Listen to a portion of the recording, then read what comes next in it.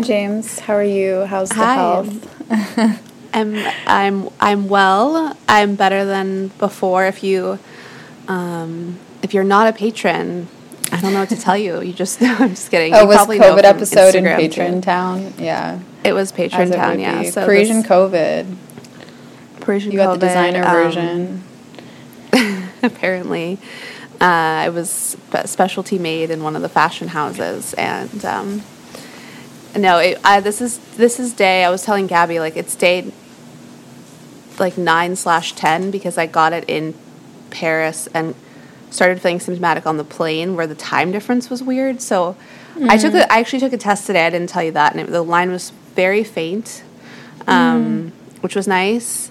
And so hopefully, like, tomorrow it goes away, and then I don't have to deal with that thought of, like, do I test or am I doing the 10-day rule? You know, because people are making up their own comfort levels, and I respect whatever people need to do, but, like, I don't want to have to make that choice.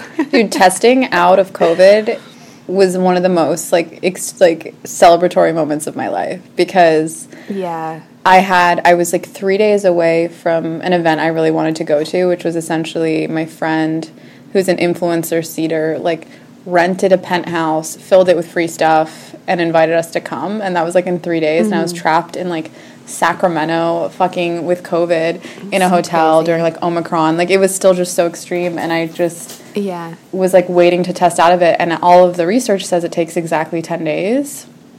And on my 9th day, I was like positive at like a CVS. And then on the 10th day, I remember it was the 10th day, but it was the kind of midnight before the 10th day. And I was just like, I have a feeling I don't have it anymore. Like, I just don't feel like it's there. And then I took the at-home test, and it was like negative, and I was like, holy shit, like, I'm free. I can book a fucking ticket. Like, I'm done. And then the next day I took like 2 more tests to make sure, and I had 3 negatives. Yeah. And I just was like, it felt like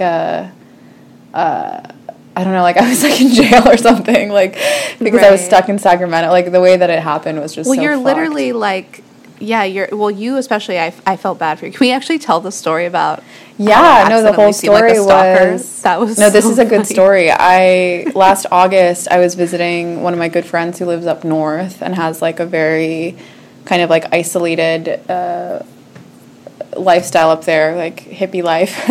And I was visiting her, and it was just a casual visit, and it was during a super intense fire season. So 2 really crazy things happened. It was like I think the day that I got COVID was when I got also evaluated by like an eye psychic who told me that I had such strong resilience that it would take a lot for me to get COVID. Like, I would have to be like across from someone with my mouth open to get, like, he basically was just saying like my whatever. So he basically filled me with this confidence that it was so hard for me to get COVID, which also made sense, I guess, because I hadn't had it the entire time yet. But it was like a hippie town of people who kind of had rejected all the protocols like super early. And, you know, I wasn't like a big vaccine person, but I was a big like protocol person. Like, I didn't go out much. I was happy about the masks. Yeah, totally. And the thing I think people don't realize is, like, you and I were doing the mask thing before COVID. Do you remember when I would like get sick and we'd be in the car together and we'd both wear masks? And like, there's a photo of me from 2018 when I was hosting stuff at Tenants, remember?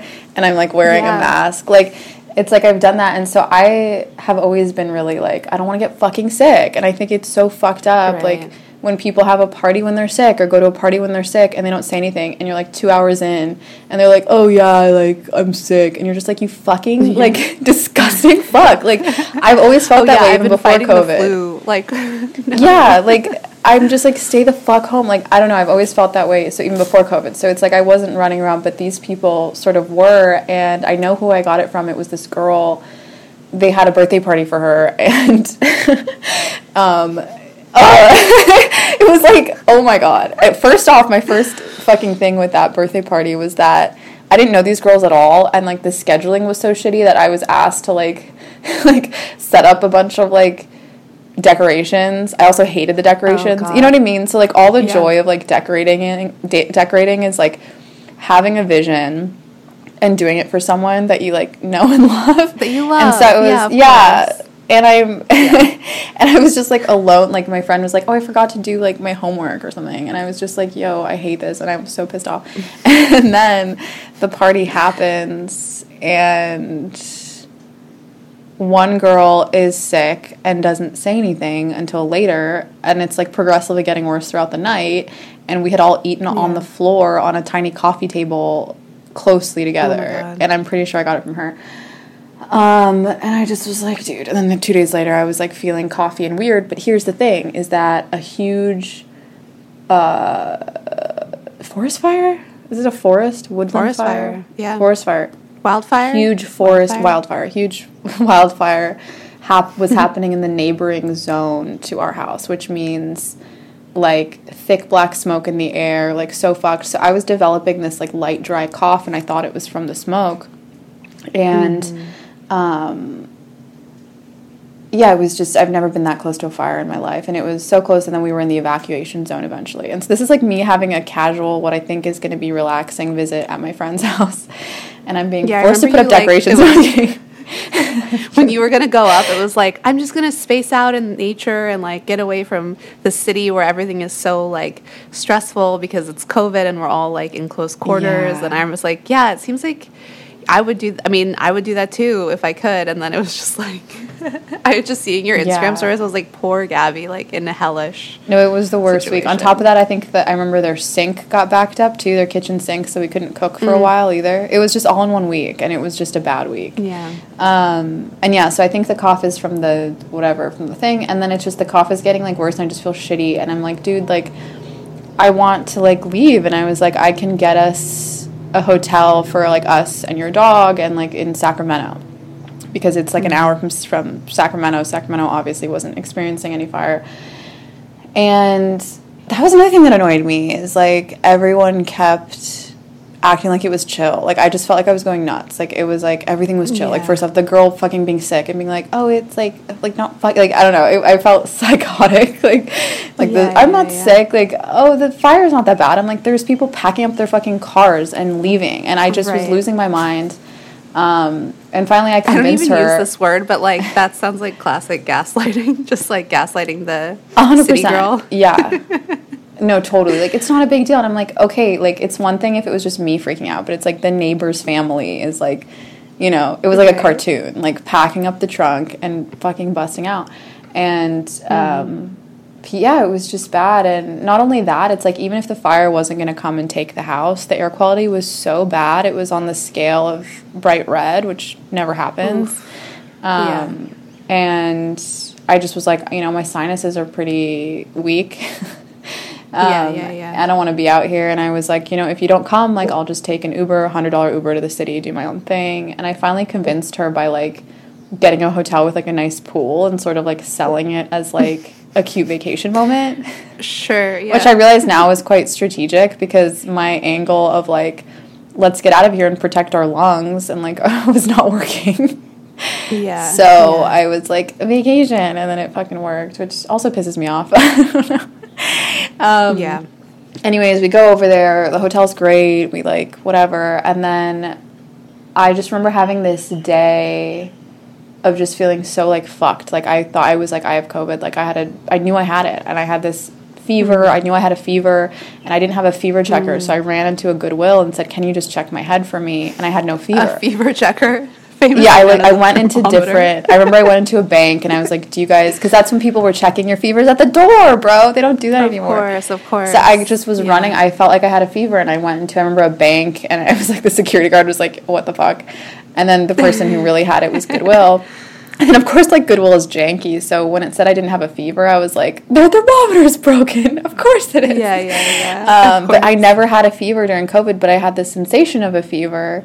And then I finally tested with an at-home kit, and I had it. It was, like, positive, and I was like, holy shit, and it kind of made sense. And then I started getting intense body aches. Also, during that time, it was much harder to find, like, at-home tests. I remember that, too. Yeah, it was brand new. The Binax thing had just, like, hit the market. My mom had actually sent me to the trip with it in my bag because she wanted me to test before coming home. So she kind of, like, she had some mom intuition there.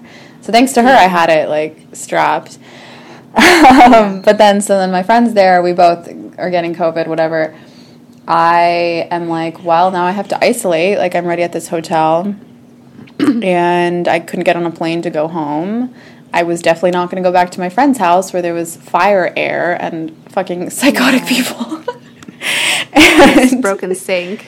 And a broken... Yeah, it sounded like the worst thing. And so I was just stuck to kind of, like, just be in a hotel. And I was just in a typical, like, Hyatt hotel, like, one room, big bed, TV situation. And I just stayed there until I was negative. And I was trapped. But so the stalker part of the way that I was creepy is I figured out what hotel Gabby was in without asking her. Oh, this was amazing. Yeah. Okay. Well, backstory. We have to know the backstory to know how freaky it was for me. Okay, yeah. So you I had a stalker situation. I had a stalker situation, which I don't talk about because I don't want to, that actually followed me all the way to Maui. And part of the reason I fled Maui so suddenly was because of that. It was a bunch of things at once, but that was one of it. So I was just on high alert in a way that I'm not anymore. I've just always, like, just scared. Like, I was just scared I was being watched and stuff like that. So, there we go. It's August. It's 2 months after the stalker situation. So literally 2 months after the stalker. Three. And so I, being, a best friend, figured out somehow, I Googled, like, Hyatts I think she had said to me, like, I'm in a Hyatt, lol. So I Googled, like, Hyatts in Sacramento, and luckily there was only one. And so I called the front desk, and I was like, hey, if I send a friend flowers, like, is there a way to get them to her if I don't know her room number? Which, by the way, there shouldn't be a way to do that. Like, it's so creepy that I was able to do that. I know. Imagine what if I was, like, the president. Yeah. And so luckily it was just like a Sacramento hotel. But also Sacramento's the state capital. Like, they should be on a little bit more of a high alert. Anyway, so I sent you just like an Instacart because I couldn't figure out florists in the area. And it was like roses and maybe like limes. I think it was roses and limes. You sent me limes for sure. Yeah. And because I knew you were alone, and it's so hard being sick in general. It's hard. Like, the situation was like, I have to send her something. So I did that, and I didn't say anything to you. But but I also, like, just didn't think, like, this could be, like, a terrifying situation for Gabby to just, like, have happen.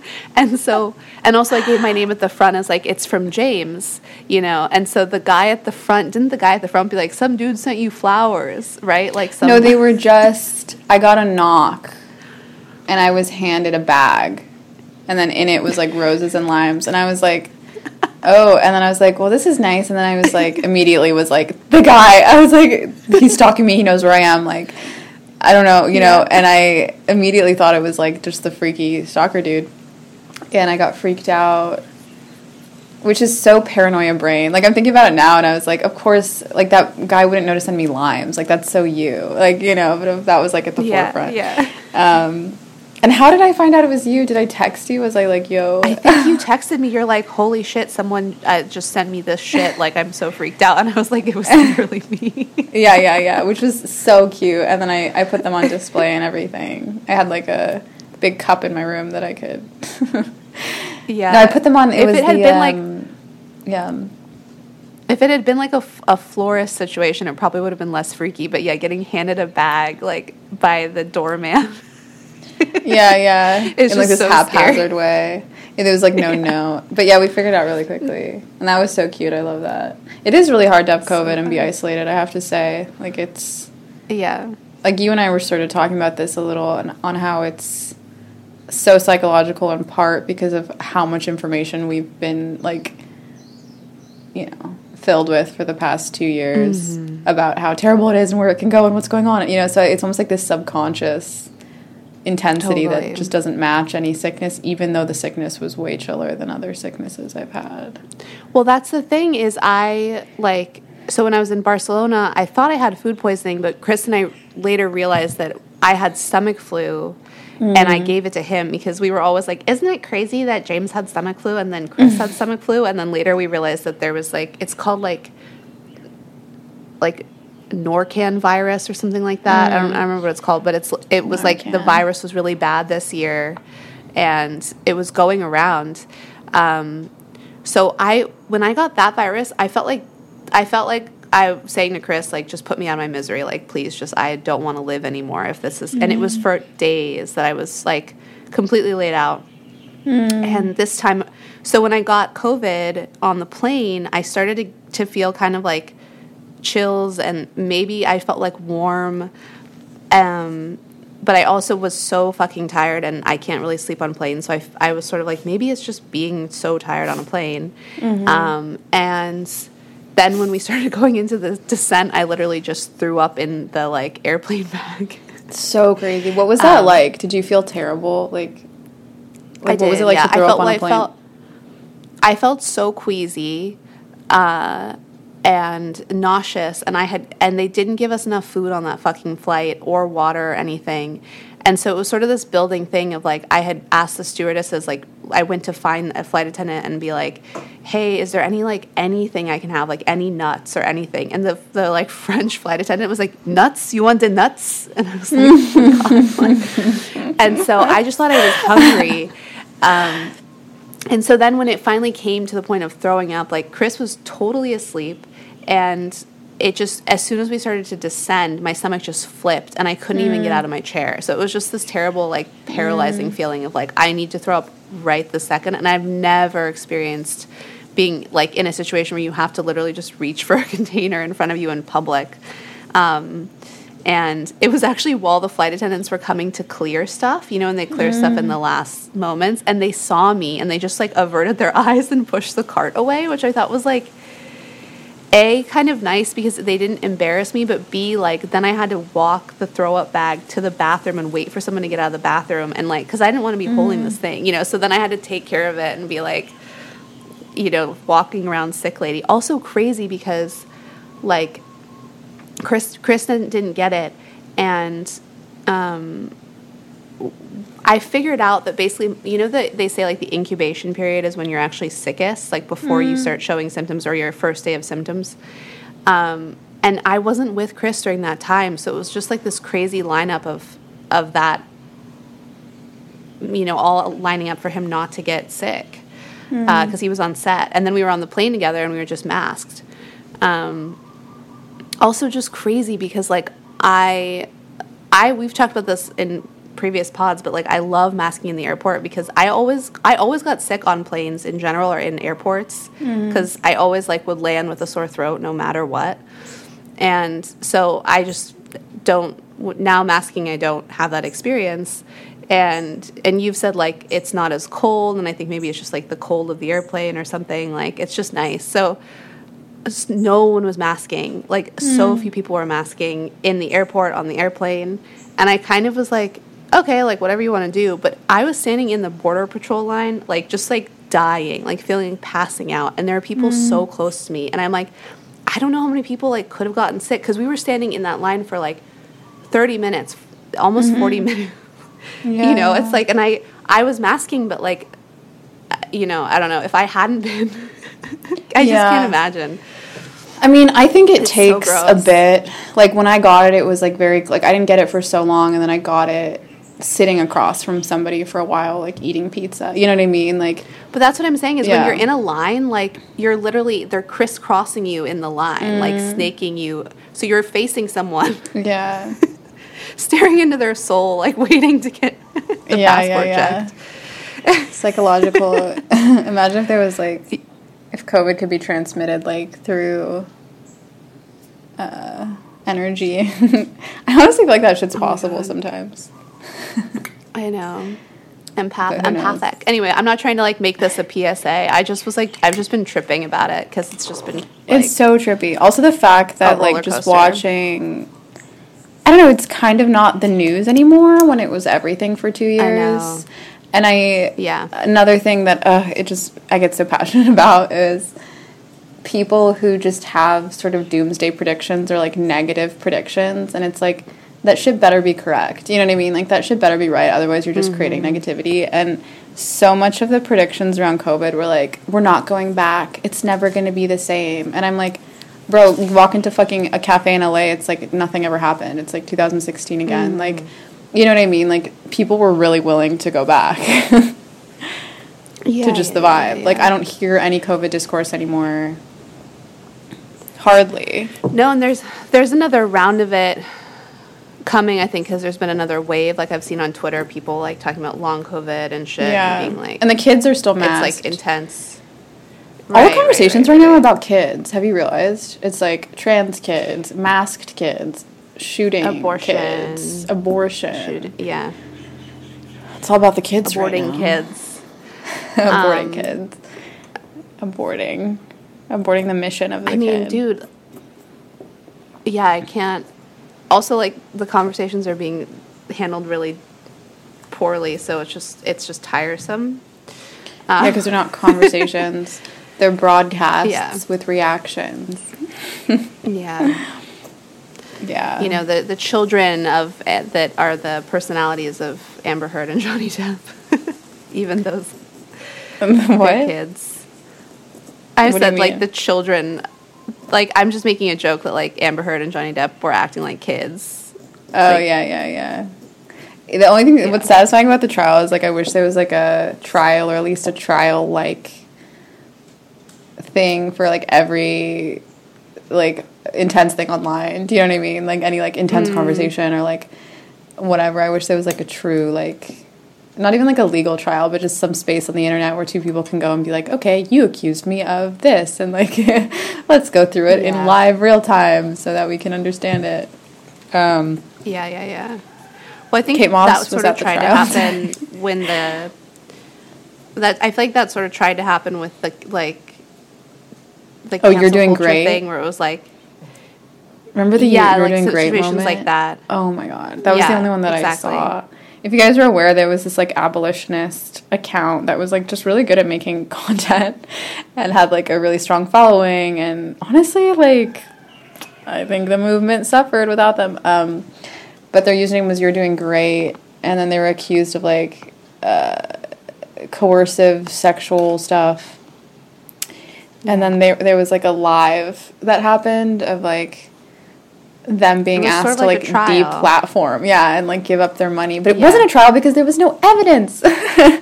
You know what I mean? It was just like her being like, I heard this and it's bad, and the other one just being so mad. The accused, You're Doing Great, being accused was just there like silent and pissed off. So it wasn't like, but they did try. That was a crazy fucking thing that happened. They tried, but it was also like the verdict was sort of decided beforehand, which is sort of what sucks about. That's true. That's actually extremely true. It was like it wasn't, oh, this is a trial. This is like, we're going to fucking publicly shame you and hope you take it, because if you don't, you're in bigger trouble kind of thing. I wonder how they're doing. I know. You're Doing Great. They wrote an essay. Okay, if you guys, I don't know if this is totally like over everyone's head. It's like, what are you talking about? But for those that know. But You're Doing Great had an essay that they wrote a few months after about, it was just very personal, emotional, poetic about how it felt to be in that situation, which was like traumatic and everything. I don't know, I didn't agree with that one. They were doing really good work, and I think they deserved the money and stuff they were getting, and they had one drunken whatever. It wasn't even like, it was one of those ones that's like, it wasn't clear and repeated behavior. It was someone being like they were dating and they didn't hear them not want to do it, and you know what I mean, like, which is always a sticky fucking situation. It didn't feel like the punishments fit the crime, basically. Yeah, and the evidence of it, and you just never know, unfortunately. As much as, whatever, I'm not going to get into it, but, there are hidden incentives sometimes. Who knows? And we would know if we had a trial. But even then, like, this trial with Amber Heard, I do wonder, do you feel like the trial with Amber Heard and Johnny Depp is actually going to, like, reveal truth? Of their situation? Or in what kind of truth? Yeah, like, do you think the verdict will be a truthful verdict?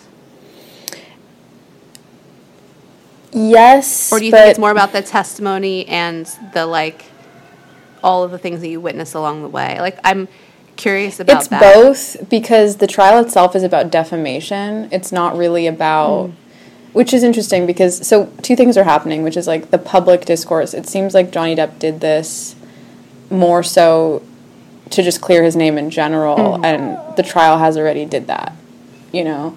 And so the public, and especially on social media, and most people are, like, very much on his side, but the trial itself is more petty in the sense it has to prove that they lost jobs, and, like, so it's interesting how the trial is, like, it's like half-half. It's like these little conversations with, like, executives that go over my head that are probably going to actually kind of define what happens with the defamation aspect of, like, you lost money, you lost this, or you're the reason this happened.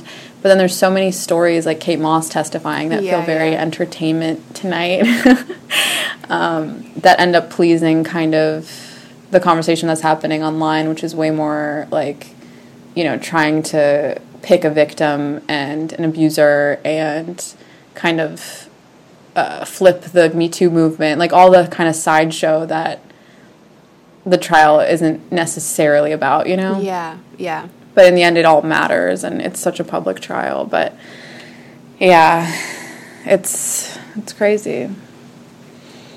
Yeah. Yeah. Yeah. I think so we'll see. Maybe, hopefully it just reveals, like, the nuance of these situations, which I think... It's hard to say, but I think you're always going to have, like, the kind of people who pick a side at the beginning and then just defend it throughout. And hopefully, like, over time, there will be, like, a understanding of, I don't know, the different elements that went into, like, their lifestyle that made such a messy situation. You know, like, the problem with like the trial is, like, there's always going to be, like, a winner and a loser. And honestly, both of them are losers in so many ways in the situation. And the win and the loss and the obsession with the win and the loss is, like, the narrative that the public wants to leave with. Yeah. Regardless if that narrative is really the truth. It's like the trial becomes a symbol of something that it isn't. Yeah. Like, I think I wrote this on my blog about how I just feel like the trial is, like, in reality, it's just two extremely wealthy people that were sort of wallowing in their own shit. You know what I mean? Like, they were wealthy and famous, and they could just have penthouses and be whisked away. And, like, it was just very, like, elite shit. I don't think he ever hit her, honestly. There is no good evidence for it. But I do think that he was just, like, he reminds me of my first boyfriend, you know? Just this, like, cowboy dude who's, like, has his dignity and, like, will fight any man in a bar and wants to shake his hand after and would never hit a woman, but, like, kind of romanticizes his rage and passion. You know what I mean? Yeah. Like, it's such a character trope in LA. And I just think, the trial itself is just two fucking people that were just rich and famous and, like, you know, and everyone that had a parasocial relationship to them, which we'll get into with Dumois T.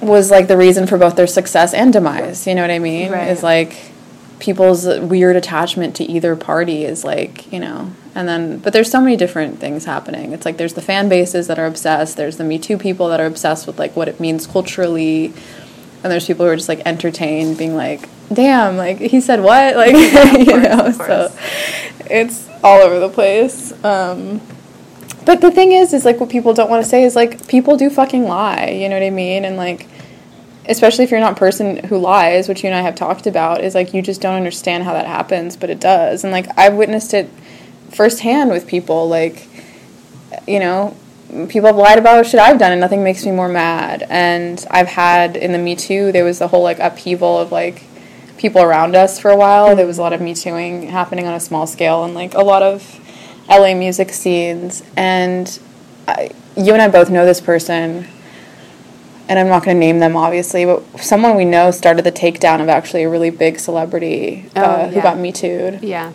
And when I found out who it was, this was a girl who I would never believe a fucking thing she said, honestly. Yeah. Like, she was unfortunately a mess, unfortunately a liar, unfortunately, like, a social climber.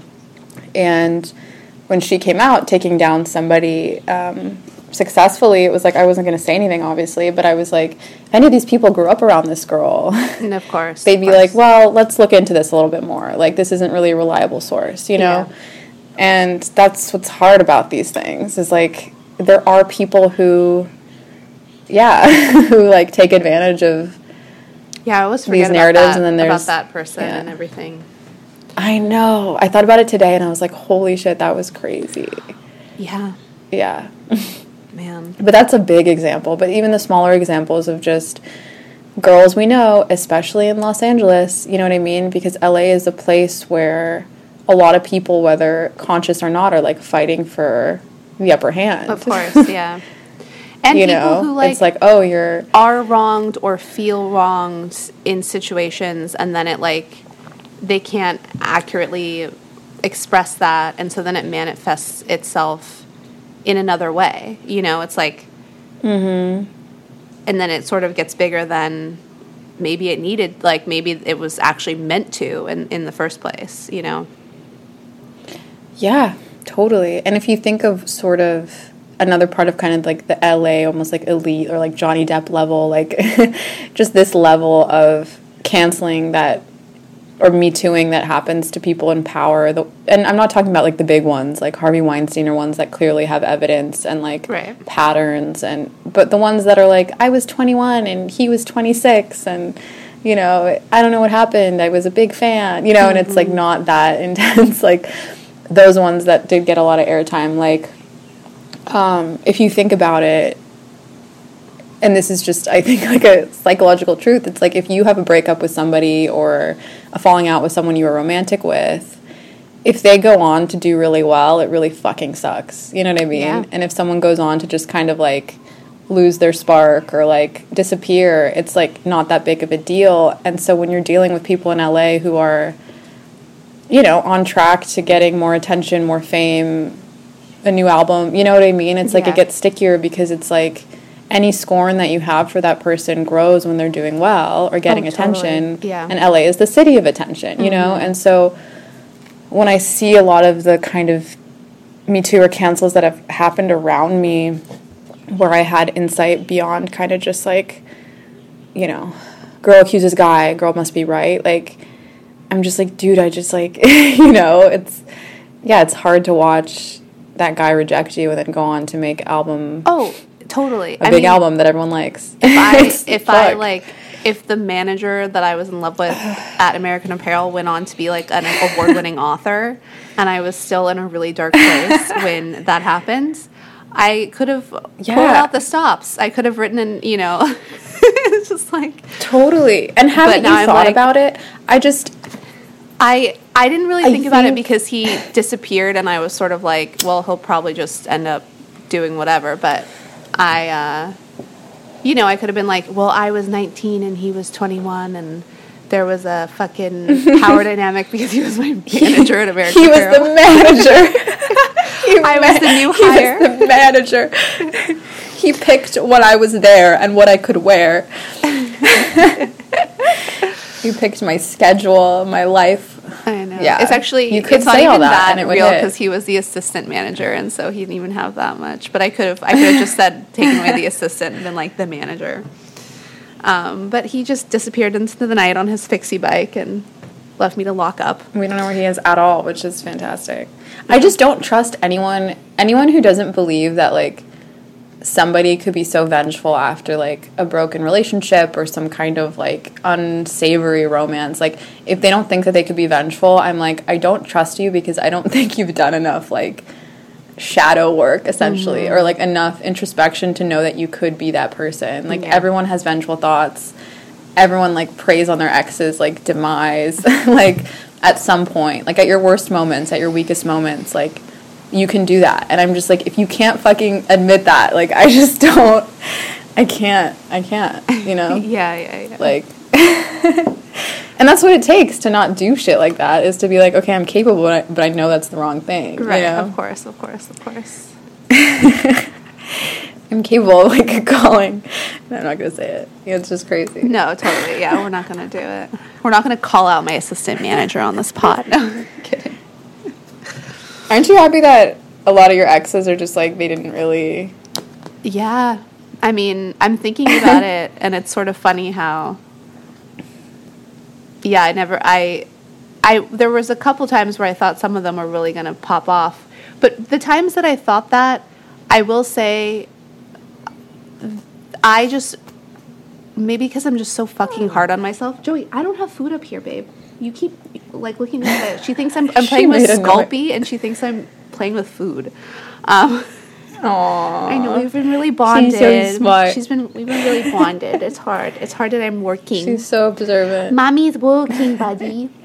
Okay, the highlight you made of her today is so good. I got so many requests. I just it's had good to to do be it. immersed.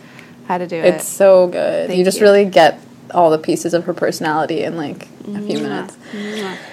James made a highlight of Joey, everyone, at James Francische. First highlight. Check it out. Check it out, Joey Lambs. What were you said you were saying about your exes. Okay, you thought that they were gonna like pop off. Yeah, and and maybe this is just because I'm hard on myself and I direct everything back at myself, but I was like, if they're gonna make it, I'm gonna fucking make it harder, and I always said when I was like really petty, I was like, success is the best revenge.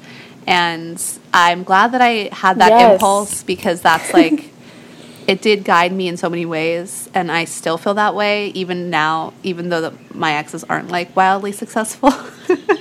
They're just like living as much as I am, but they're doing the same thing. They're doing the same thing that they were always doing. Yeah. That's the thing, is like they didn't really decline. They're just kind of in the same place. So it's almost like in your narrative brain, you could be like, oh, this isn't some big mystery of the life I lost. I could literally imagine what would be happening moment to moment. Yeah. I don't know how I feel lucky. Yeah, none of my exes, I think, have done anything different or like anything enviable yet.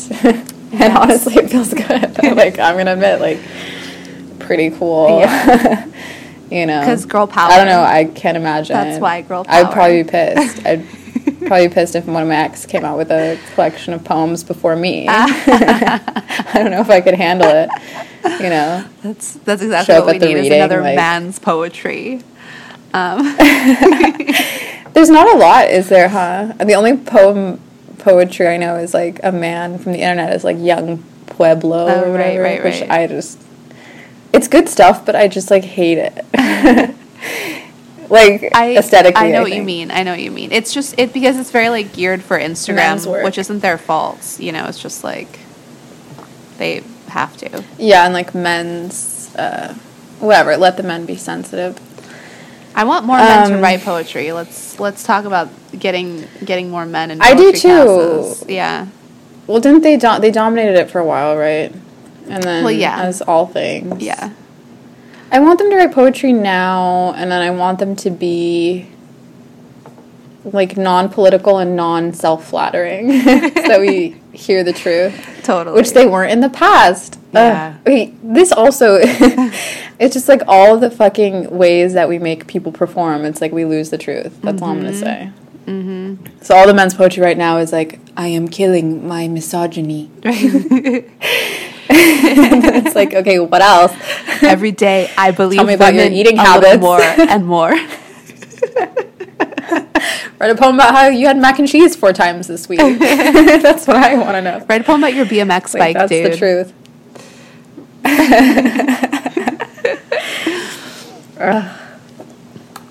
Yeah, write about the porn you watch. Like, come on, let's get real. I know. Real. Let's unpack.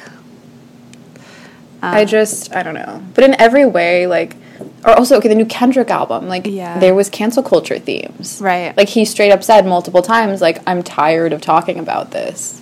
And then we get a new album from Kendrick. That's what he said when all that shit was going down initially. He was like, I'll be here when it's over or something. Do you remember that quote?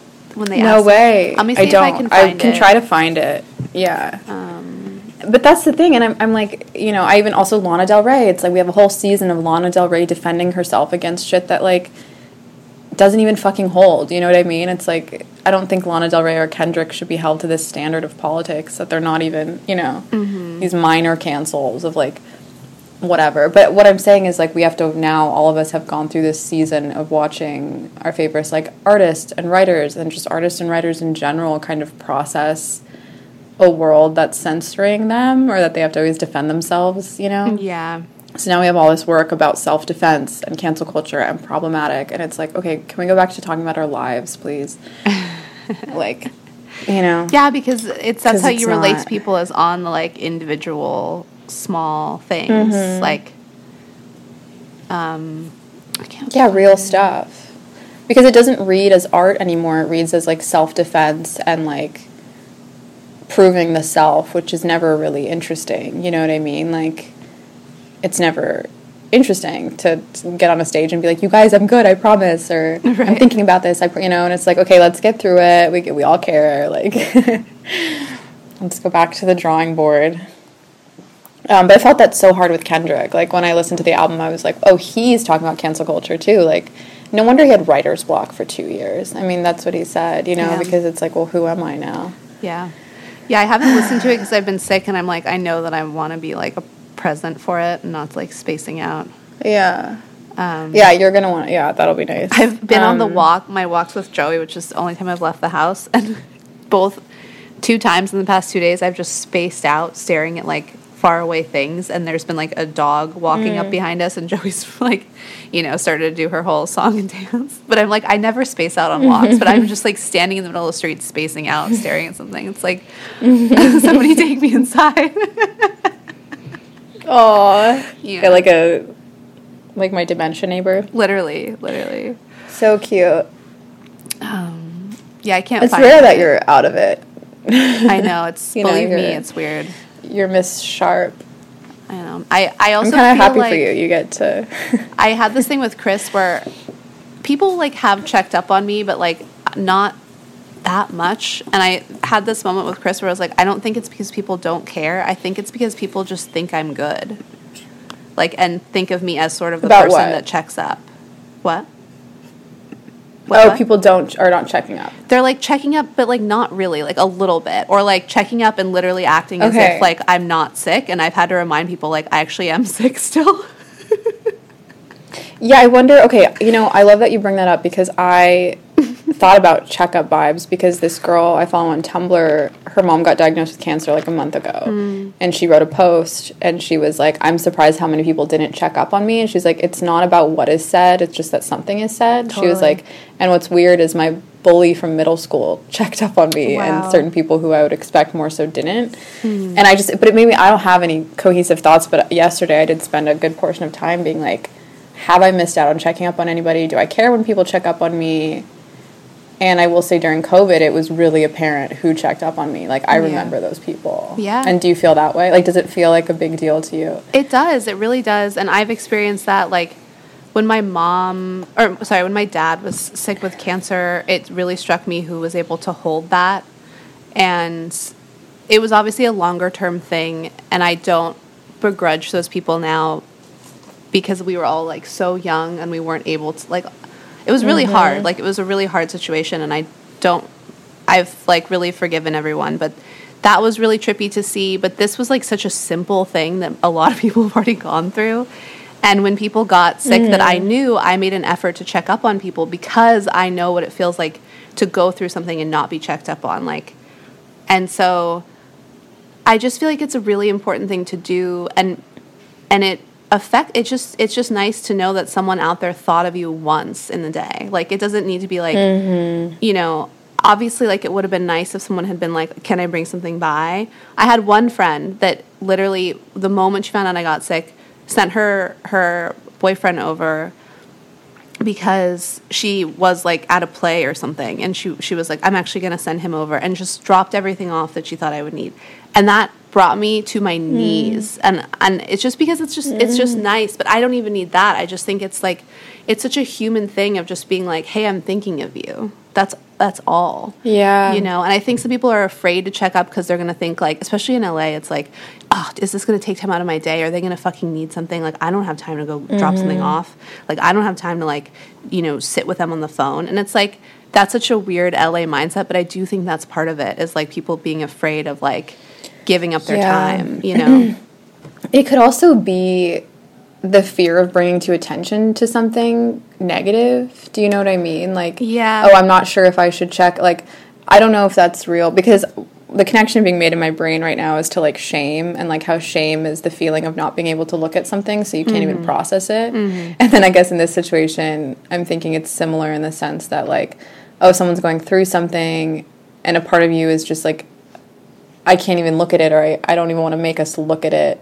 Yeah. Even being sick is not that big of a deal, but you're like, oh, maybe they just want to get through it, and, like, it'll be over soon. Or, like, your dad being sick, it's like, do they want to talk about it? Do they want to pretend like everything's normal? Like, Yeah. I'll just wait till it's over and act normal. You know, like, I think that there's some of that at play, too. Yeah, of course. And it's also, like... It's like, I don't want to bring attention. Yeah, and not wanting to be... Also, the, like, weird toxic positivity thing that is sort of dying out, but is still there. Of, like, I don't want to be the negative one to bring up the fact that, like, you're sick or your dad's sick or, like, you're going through a hard time. And it's like, if... Chances are, if you're going through a hard time, it's already, like, on your mind. You know? They're like, I don't want to flaunt my privilege in front of you. I don't want to be healthy in front of you because that could make you worse. That could trigger you. Yeah.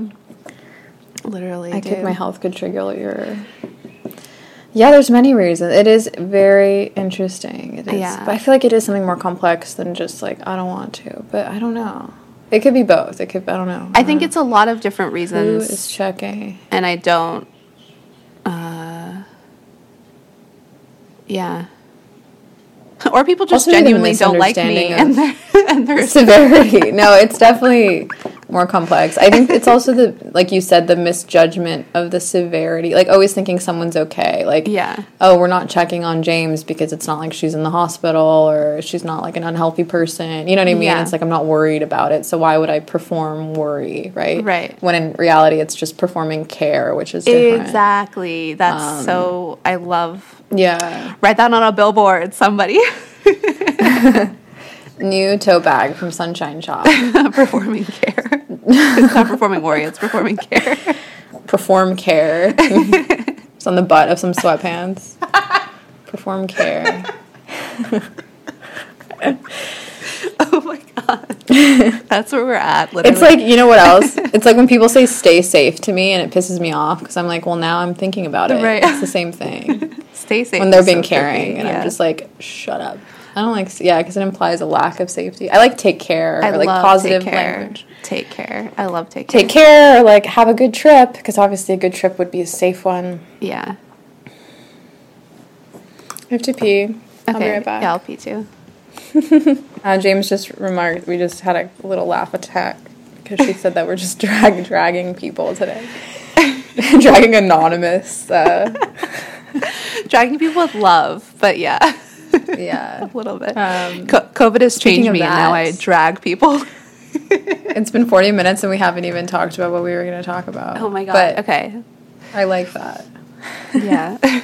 And it feeds into, this whole conversation feeds into what we really were. Absolutely. It's a lead up. We also were talking about how we're surprised this story didn't break any bigger, but it's probably because so much other bigger stuff is going on or stuff that you should be talking about more. Right. But is it Dumois? That's how you pronounce it. I think it's Dumois, yeah.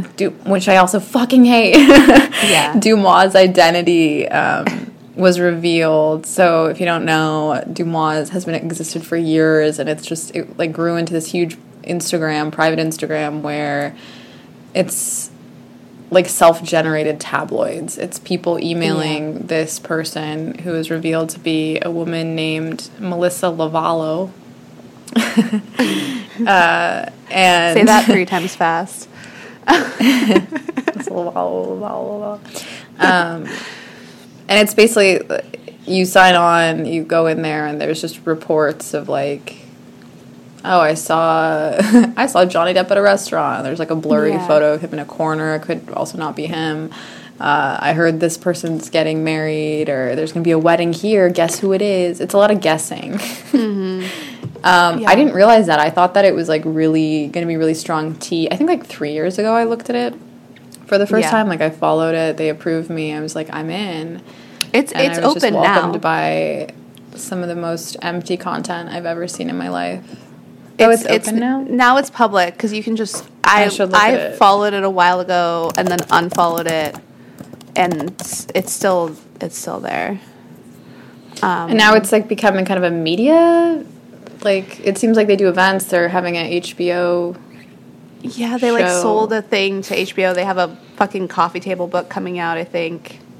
Here, let me look up. What would you put in a Dumois coffee table book? Exactly. Is that true? Did I make like, that I up? just need... A book is coming out. Oh, a non-please. A novel. Well, I guess it could be one of those things where it's, like, not like this person writes... Let's see what okay, it's coming out. Rush, da-da-da. To be adapted. Let's see. I'm just like, how do you... it's a fake... It's fiction. Oh. Oh, it's sort of like Devil Wears Prada vibes. Okay, yeah, then it's going to be a show. So it's kind of just like, yeah, Gossip Girl, Devil Wears Prada type tale.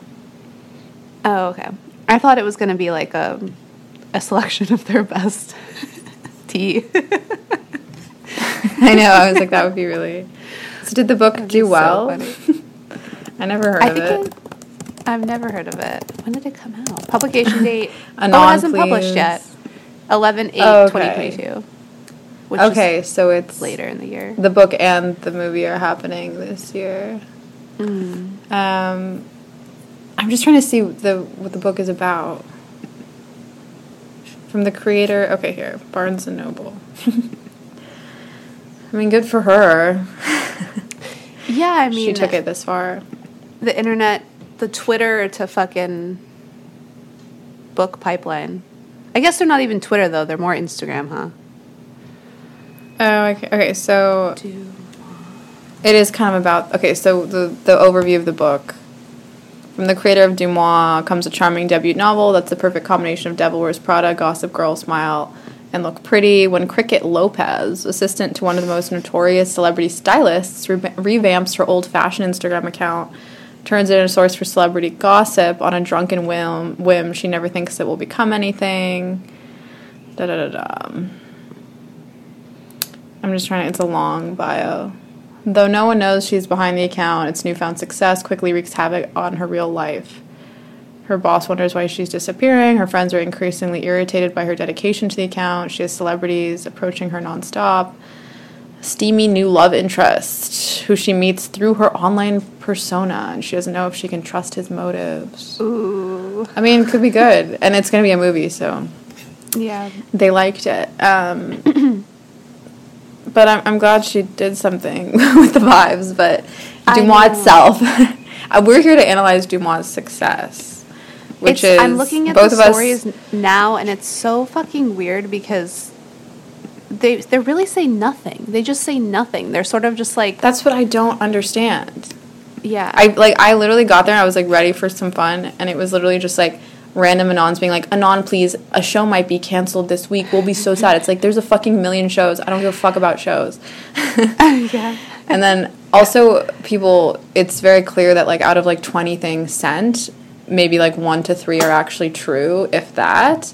And it becomes, I realize like, it's like gambling. It's like gossip gambling. We talked about this. It's the slot machine brain, but with gossip. Yeah, it's like, okay, all of these Anon things. Anyone could say anything. People could also just have bad eyesight, and also things could be discussed and not true. Like, I don't know. And I think for me, 2 things were really interesting about it, which I was like, in a time of self-generated celebrity, like where we have like influencers and like celebrities sort of maintaining their celebrity through their own social media platforms, and like everything is like self-maintained celebrity. It wasn't like that before. It's like, of course, the tabloids are now going to cut out the middleman in the same way, and now we have self-generated tabloids, which are just random, unpaid, unreliable people. Gossip. Yeah. Crowdsourcing content. Yeah, and it's like, who gets to win? Is Deuxmoi gets to have a book and a movie, you know? Yeah. I do. But think, she got revealed. Yeah. You do think what? Well, the thing that struck me is like the thing that Deuxmoi does is it makes everyone on the lookout for these people, and then if you go to Deuxmoi, you feel like, oh, everyone's seeing a celebrity every day. Like everyone's surrounded by these celebrities. We're all living amongst them. They're doing the same things we're doing. They're not wearing makeup, and it expands the parasocial relationship and makes people feel more entitled to celebrities, and like makes people feel more entitled to like what they want the celebrities to be, which is like the unhealthy version of like being a fan. No, I wrote here, I said celebrity gossip is just an extension of their on-screen performance, but without consent. It's a fan base, and when I say fan base, I refer to both haters and lovers that want more from from their point of interest. And if you think about it, it's like fan fiction. People love Harry Potter, and when they read all the series, what do they have left is just their ideas and their imagination and their fantasies of where it could go, and they go and write fan fiction. And that's harmless because it's a bunch of, people getting together about characters. Fictional characters, right? And then this is the characterization and, like, fan fiction of real people. Yeah. My other thing, too, is, like, okay, celebrities are among us. You never know when someone you're dating or someone you're friends with is, like, their cousin. It's like, why put yourself in the position to, like, be a celebrity gawker when, like, I don't know. Like, that's such an awkward thing to do to yourself, is to be like, I'm a person who, like, gawks at celebrities. It's like, then you're just, I don't know, like, what happens when you're at the wedding? I don't know, and, like, someone's there, like, you go and write to Dumois. You don't just act like a human being. Like, I just don't. It's a weird thing to do. It's so odd. It's such a weird impulse to just feel like that makes any. Maybe it just feels like you can validate your experience if you can, like, instead of texting a friend, you're, DMing this account with 1.5 million followers. Like, maybe it's a form of validation. But it doesn't really take into account the ripple effect that has. It's a very selfish thing to do. It's because imagine being a celebrity and just thinking, like, I can't even imagine how paranoid these people must be. At any moment they could, drop a fucking croissant on their foot and think, like, oh my God, someone's going to put to Dumois, and then what will people think? And, like, they're going to see me as a messy bitch. Yeah. It's like, I just... And, like, the incentive. What's funny is the incentive is also non-existent, and yet I think attention is enough of an incentive to, like, report to a page and, like, contribute to its, like, power and, like, it's, like, just, I don't know.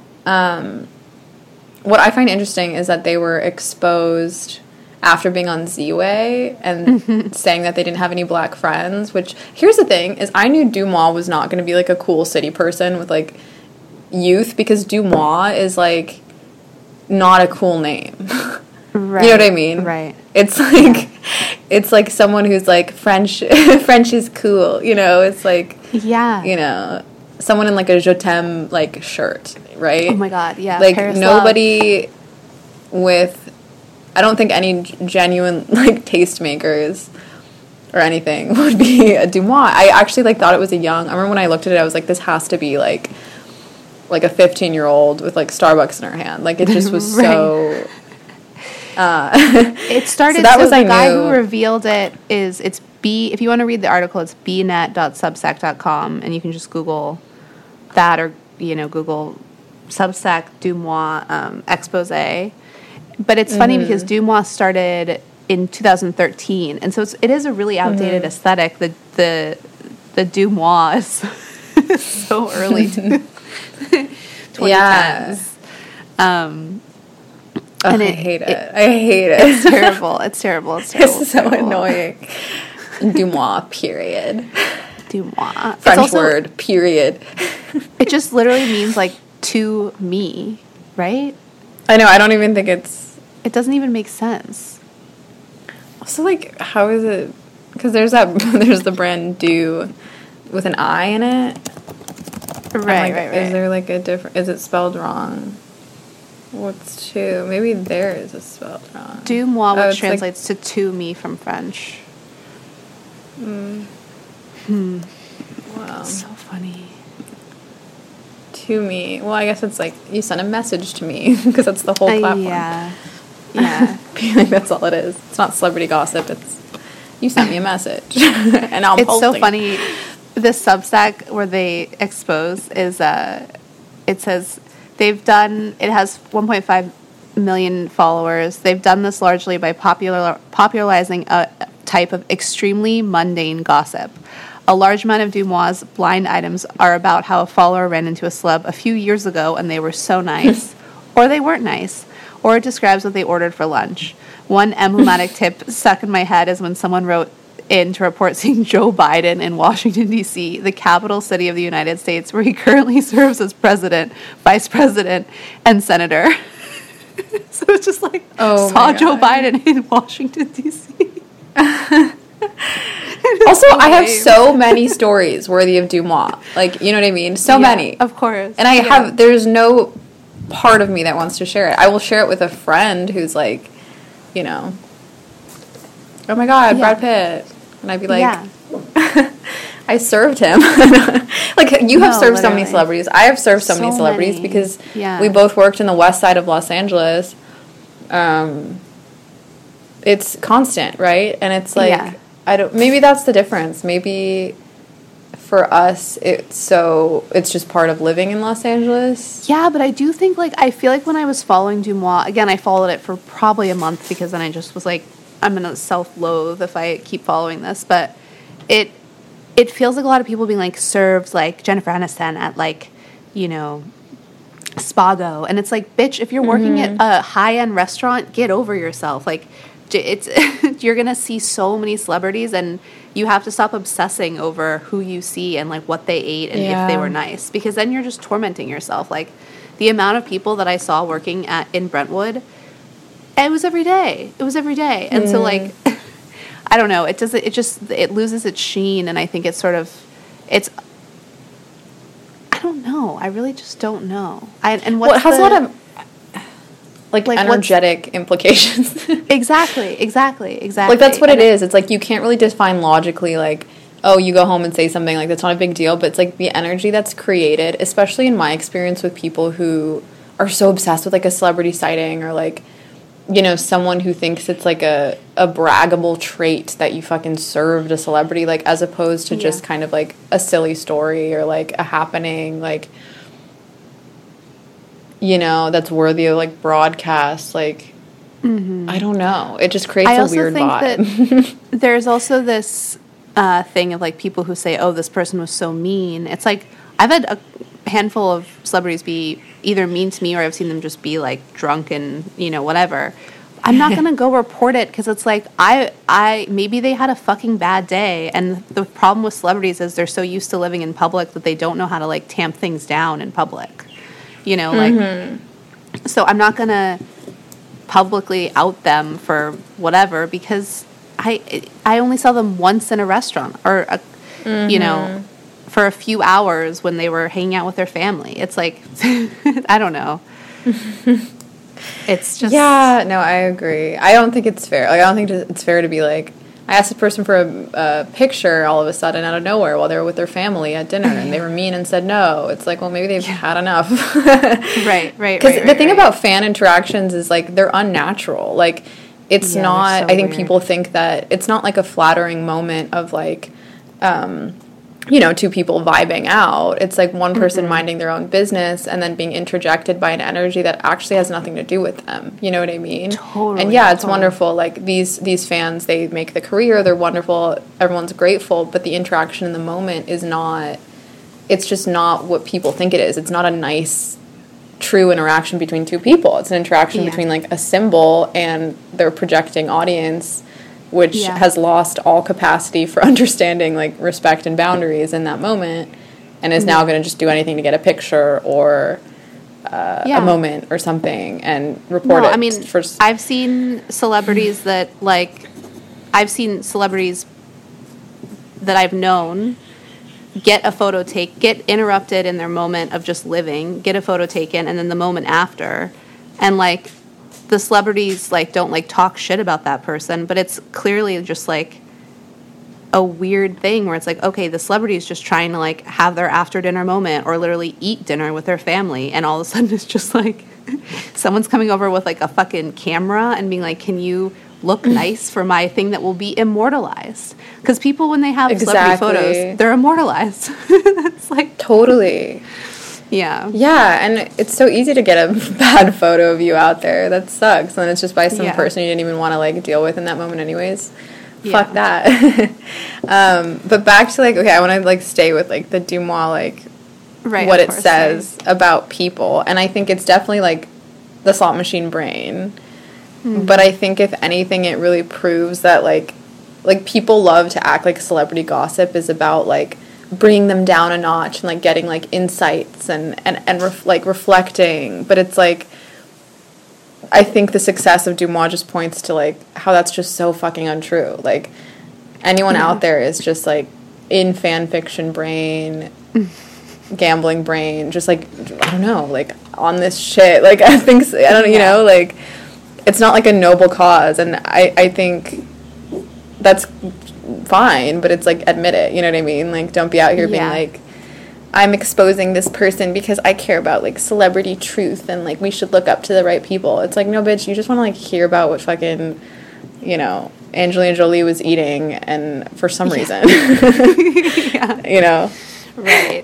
And it's funny because I think you sent this to me when we were doing research, but it's like Dumois has said in the past that it's just entertainment, but that if you look at their bio, it says curators of pop culture. So it's like, no, you've accepted this sort of weird pedestal that people have put you on instead of reminding people actively that, like, I personally don't think it's entertaining, and I don't think it's, like, natural to be entertained. Like, you know what's very fascinating about this, and I will give her props for this, is that at face value, like, factually, logically, physically, whatever, Dumois is just, like, a shitty, unreliable, like, gossip message board, right?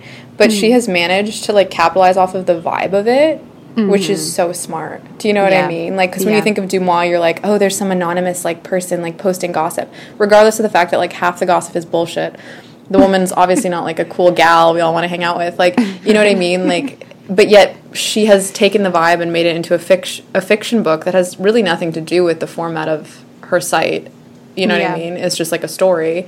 And has that adapt, like, that's, like, genius and, like, good for her in that way, you know? But that just shows you, it's, like, we're selling vibes out here, you know? She figured out how to make the opportunity, you know, larger than it could have been. No, I will give her credit for that. Here you go, Melissa. And... Okay, but I do want to talk about the Z-Way episode, and we could talk about Chet in that episode, but in the newer, and it was a Z-Way, I literally got Showtime just to watch the Chet episode because the screen caps were so funny, and I know. Chet is like a relatable, we all know a Chet if you grew up on the west side of Los Angeles. There are many Chets among us. He literally to the T is like somebody I know. But I wanted to watch Chet, and it was a Chet and Dumois episode, and so this was like 2 weeks before she was revealed, and Z-Way interviews her. Who, like, infiltrated the Z-Way universe who were able... Oh, no, I guess it was this guy. I'm acting as if we don't know who cracked the code. There's a whole subject. Well, no, because it seems like, okay, after Z-Way, even if this is just, like, an energetic thing, the whole thing about the interview that everyone was talking about was, like, so Dumois had a voice changer that made them sound like some, like, alien robot. Couldn't tell if it was a girl or a boy. Clearly was either, like, a gay man or, like, a woman because of just the way that they were like, But then Z-Way says, do you have any black friends? And Dumois says, no, but you can be my friend. We're friends, right? And to me, I was like, okay, this just kind of proves how, like, out of touch this person is, because I just feel like it's so hard not to have black friends, you know what I mean? If you're, like, a city girl, it's like, where are you? Is she in New York? Is that the whole thing, or no? We don't even know. She might not be, but that's what we think, right? Which is actually hilarious, because, Yeah, that's funny. Where is Melissa Lavallo based? But that's the thing, is you imagine this, like, creative New York girl that's, like, you know, because like, if you're in any creative industry, like, there's black people, you know what I mean? If you're a cool fashion person, or, like, it's, like, there's black people, you know what I mean? Like, it's, like, so where the hell is she? You know what I mean? Like, is she in, like, suburban, you know... She was a captioning agent on LinkedIn.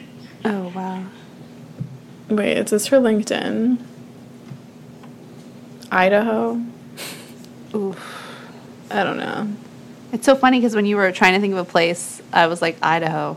But then I didn't No, say it's it. not her, I don't think. I don't think this is her. Socialite. But from what... Well, we don't know what city she's from. Anyways... I thought it was funny that after she kind of had... was the other person was, like, the daughter of a New York socialite. It says on the Substack, but the person who's currently Okay. running it, I don't even know if she's based in New York still. I think at one point she was, but we don't obviously know anything. Yeah, about and that. probably Yeah. now, you know. But what I find funny is just the timeline of, like, being questioned by Z-Way, saying you have no black friends, which is just kind of like, okay, what? And then, you know, and I'm not saying that it's here's the thing is like, Z-Way asked the question in the context of it being, like, problematic to either say you do or don't. Mm-hmm. But, like, how I see it is, like, there's just no way to be a cool person in a city and not just have black people around you that you develop relationships with. Like, you know what I mean? It's like the creative industries are, like, dominated by these people. Yeah. So to me, it was just kind of an awkward moment of, like, oh, I thought you were a cool young city girl, and now Yeah. I realize maybe you're not, you know? Mm-hmm. And so after that, she gets exposed, and I thought that was funny because so much of expose right now is about, like, race and, like, Yeah. this is a white person. And I almost feel like that's what it took, whether energetically or logically, Yeah. for, like, everyone to be like, it's a white woman. It's a middle-aged white lady. I think also just the fact that, like, because the person who did the Substack basically said, like, they have made a living off of taking privacy away from people, and yet they're completely anonymous. And I think it was sort of this tip of the iceberg or the breaking point with Z-Way, where it was like, are you kidding me? You're just going to come on Z-Way with, like, a fucking voice changer? Like, you take yourself that seriously. That's really what it is. It's like, you're taking yourself that seriously. True. Yeah, and I think, well, the anonymity, right, you could imagine anyone, and, you know, a lot of people were like, oh, I thought it was, like, a group of people, or, like, a POC, like, gay guy or something. Like, that's what people thought. Like, they thought it was, like, some snarky gay in, like, New York, and you just think of all the people that it could be, and then when you find out that it's someone that you don't really relate to or, like, jive with, then you don't really relate to their message anymore, right? Because you're like, wait, is this something that, like, middle-aged white women with, like, you know, no black friends, like, do? You know what I mean? Yeah. And you're like, wait, like, I'm doing something that they do, you know? Like, I think that's what people imagine. Yeah, it puts into question the entire community and, like, who would take the time to actually report these things. And, yeah. Oh, my God. Yeah, it's funny. It's so funny. It's such an incredible illusion to have shattered. I know. And it didn't get, like you said, didn't get much coverage. I did see, I think I texted you a tweet about someone getting blocked, and Dumois replied and said, I'm blocking everyone who comments on, like, related to this story or whatever. Yeah. I mean, the best thing they could have done is been like, oh, we kind of started with that lady, but now we're a team of people or something. I don't know. But I don't know what they're supposed to do. Yeah, so they haven't really Dumois. said anything. They're just sort of going on as if nothing has happened. Right. Yeah. It's crazy that they have merch. I wonder if anyone's ever bought it. Because that's what, like, came up on my internet search, like, shopping, and it's just, like, a shirt that says, like, Dumois, period. Yeah. What a strong, what a strong movement. And I'm over it. I also period. don't want celebrities to be... I don't know. It's, like, kind of annoying that they're so... It's, like, in everyone's attempt to, like, make celebrities less relevant, they're making them more relevant. Like, I just feel like they're always in the room now. When before it was, like, you had to go out of your way to kind of... I'm just, like, they're always, like... Like, people have just tried so hard to bring them down to, like, a human standard that now they're just, like... Yeah, now there's, I don't like, like a that. Instagram story where you spend hours of your day watching these tiny little things that say, anon, please. Like, this person walked... I saw this one that was, like, I saw this guy walking down the highway with a girl. Like, she was tan and blonde. And petite. And then another one that was, like, I saw this guy walking down the highway with this girl. She was, like, short and, like, it was, like, basically, like, saying she was, like, had... I don't know, maybe a brunette. So they were like, the stories weren't corroborated, but she was posting it anyway. And I'm just like, this is so dumb. Yeah, no, the stuff, I remember when I first joined, I was like, don't you, like, go through these and, like, pick the only, like, it didn't seem like she was picking the ones that were, like, juicy and good. Yeah. It was like, I don't understand. And then I'm thinking, like, you have to be really, really glued to celebrity if you're going to recognize the person who says, like, blonde from Big Show. Like, I'm like, okay, the blonde from the Big Show. Okay, guys. It is kind of funny in that way too. It's almost like contemporary like art to be like blonde from Big Show. It's like I guess that is really what it is, isn't it? Yeah. Just boiling So it down true. to its part. But yeah, once again, props to her for capitalizing on a vibe because that's really what everything is these days, right? It's not about the fact if you have like a wonderful functioning gossip media channel. It's how you make people feel, and she made people feel like she was a snarky little queen in high-heeled boots. It also just feels like the natural set of evolutionary steps where the tabloids created the monster and now it's just evolving. You know, it's not really like she's so singular in thinking that she can follow celebrities around. Like paparazzi have been doing it now for decades, and so it's sort of just like, yeah, like I get how this happened. It's not surprising, but it is a bit surprising how mundane things are. If anything, it just shows like how mundane everything in the entire whole world is. Also, okay, at least paparazzi were hired and had an incentive. She is the only one benefiting from this. You know what I mean? Like she, like once again, good for her. Capitalized on the vibe, did it, is probably making bank right now. Yeah. But everyone who's reporting and kind of giving like their parts of their life, like giving like minutes of their life, sometimes hours maybe, to engaging with this, it's like, well, I don't know. Yeah, you're just. I mean, if it's entertainment, you know. I still think even if it's just entertainment and it's just chill, I still don't think it is. I don't think so either. I think it's really undignified, and I think I would be surprised to find if I had any like Dumoy addicts as friends. I just don't think I do. I know. Also, someone who's addicted to Dumois is like, oh, I just hate fucking saying it. Dumois. It's stupid. Like, it's... they're... Like, someone who's addicted to celebrity gossip in, like, a malicious way, of, like, a gotcha way, of, like, you know, I'm like, I wouldn't trust them with me, because gossip is not just with celebrities. It's, like, amongst friends and, like... You know, and groups, and it's like, okay, so if you just love, like, the high of talking about shit, it's like, well, what are you gonna do if I, like, tell you a secret and, like, meet up with someone we both know and talk about me? You know what I mean? Like, yeah, exactly. Like, gossip is, like, still crazy when it's not on a celebrity level. Like, totally. Bitches be talking, like... No, it's all even about in this trust. small town, the gossip is, like...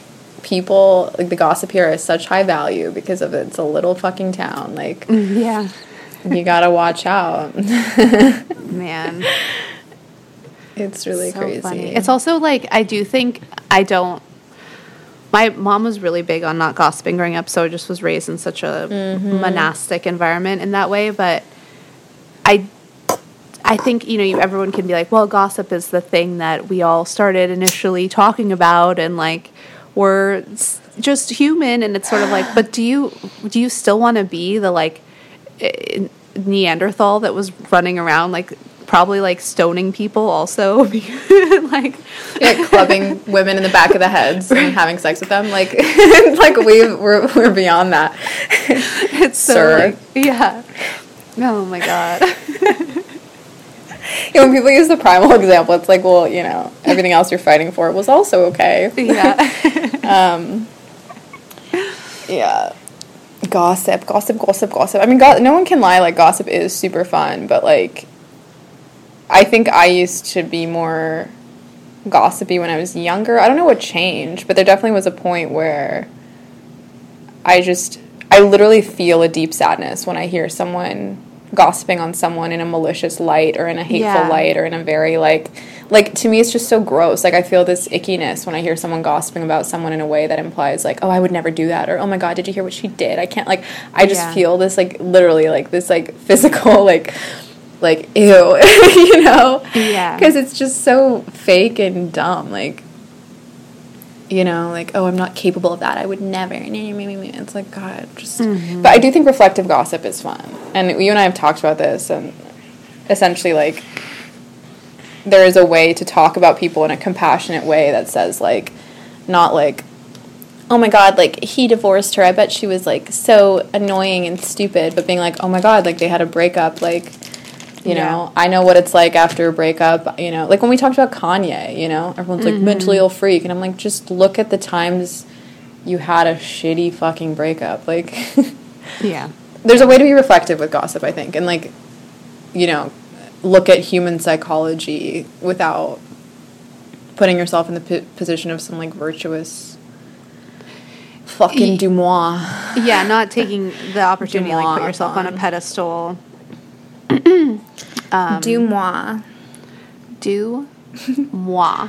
Dumois. Moi. Right now she's in Paris, blogging from a. I wish I had a croissant right now.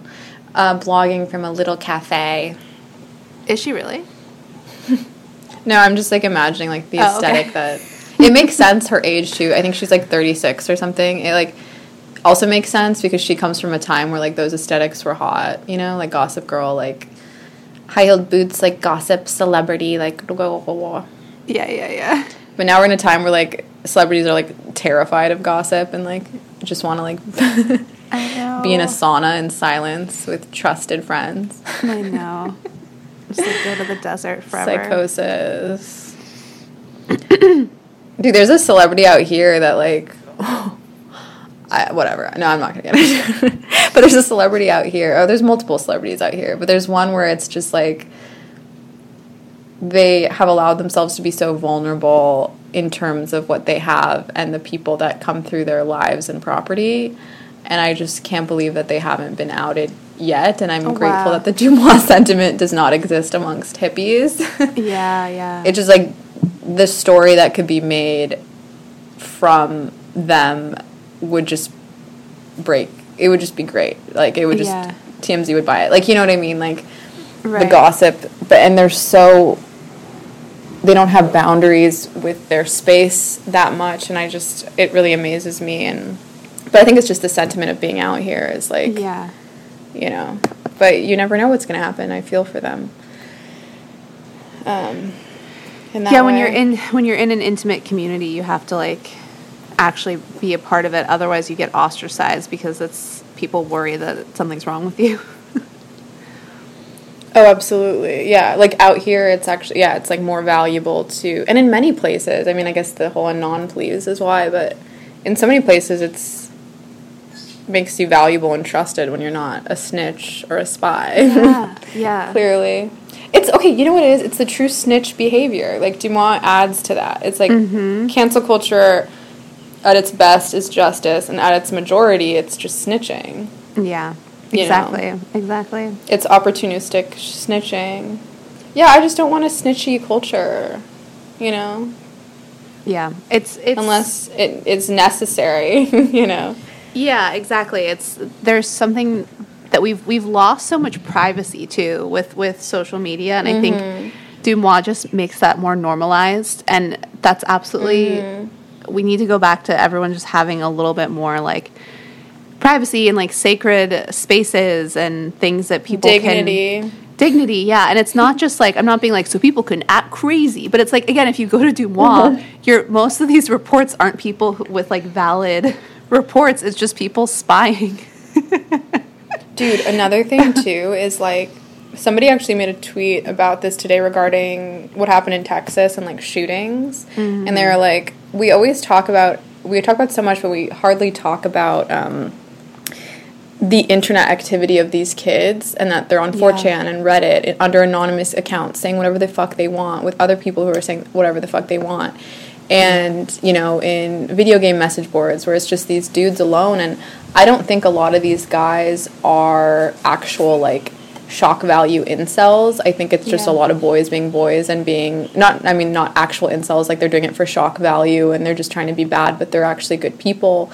But at the end of the day, you still create an environment where people who are actually capable of getting a gun and, like, killing a bunch of children are comfortable, you know what I'm saying? And that's something that you can't control is, like, yeah, of course, like, we all grew up around, like, boys who just want to, like, create chaos and whatever, but at the end of the day, they're not going to kill anyone, but, you know, on the internet, there's no, and on Reddit and 4chan, I'm thinking, like, Reddit is very much, I think Dumois has a Reddit is now becoming, like, a very kind of, like, gossipy place. Yeah. And then the other side of those websites are like these dark, like video game playing people, or even like, you know, you hear about the white supremacy 4chans and Reddits, and it's like, would it be helpful to have more accountability online where it's like, you can't go on social media unless you literally have a verified profile? Totally. I mean, I've always felt that way about Reddit, like from the beginning when one of my earliest boyfriends was on Reddit, and I remember thinking like,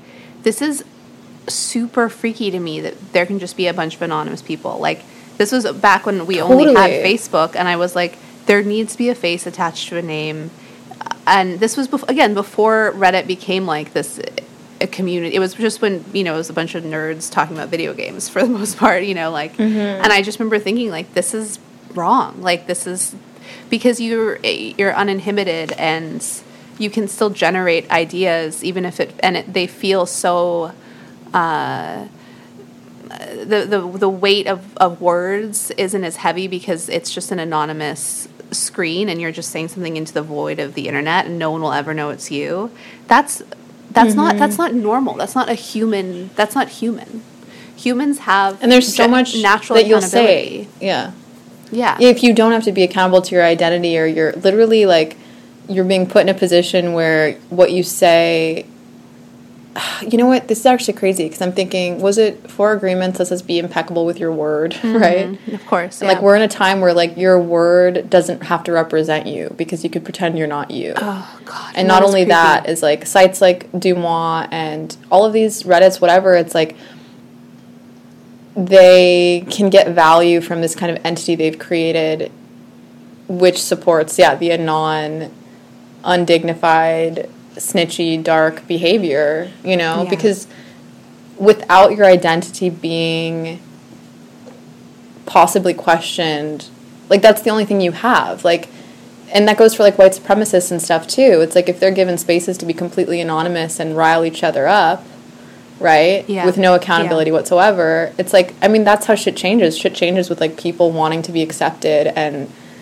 be good people, and if you take away the ability for them to be seen, it's like they can do whatever they want. They can, like, create these spaces, and you know, maybe 1 out of thousands is actually going to act on it, but that's enough, you know. And because the spaces can also, there's no spatial capacity, there's no limit, like, so you will get the number of people who become radicalized is way higher than before, when it's like, again, you had to, like, meet in a dark basement or something, you know what I mean, like, back in the day when the Ku Klux Klan was, like, meeting in basements, you could only fit, like, 50 people in there. It's like, someone being like, why are there 50 people in a basement? You were seen. Your face was seen, and if someone wanted to go in there and spy on what was going on, that's crazy, because the Ku Klux Klan is an original thing where it's like they would put hoods over their heads to actually do the bad stuff, because they didn't want to be seen in public,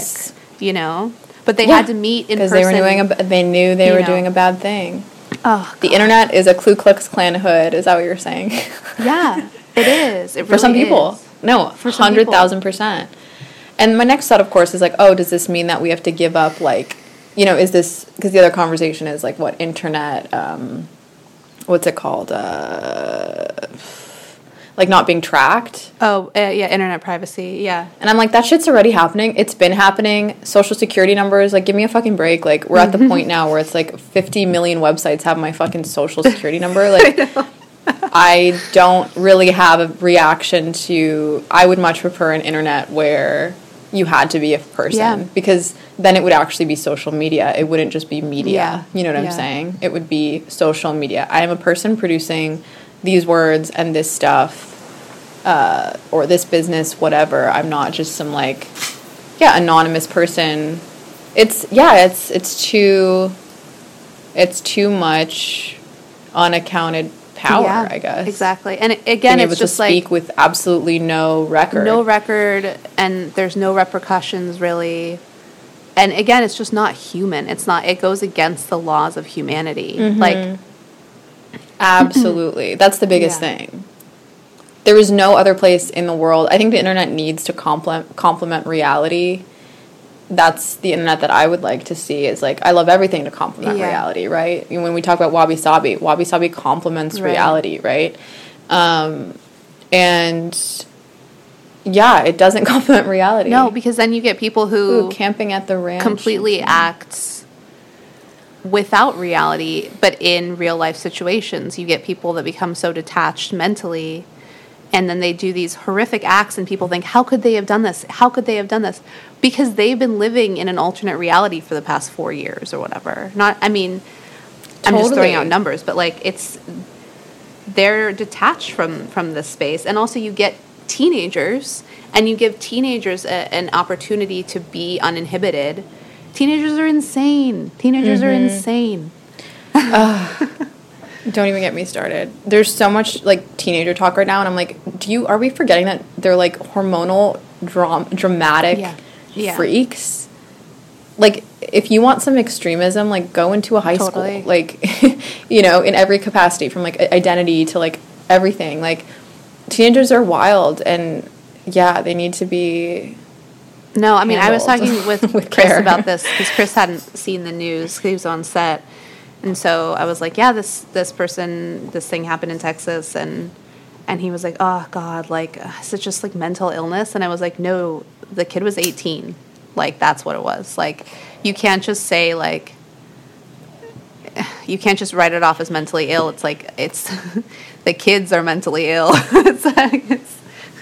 Well, that's another thing that's happening is we're running, like, this has become so common that we're running out of clear motives that feel unique and like outliers, you know what I mean? Because first it was like Columbine was this kid who wrote like a manifesto and seemed like he was, wanted to be the next famous serial killer, right? So your motive is like, oh, this person uniquely so, this isn't a common feature, this person had some delusions of grandeur, some shit like that.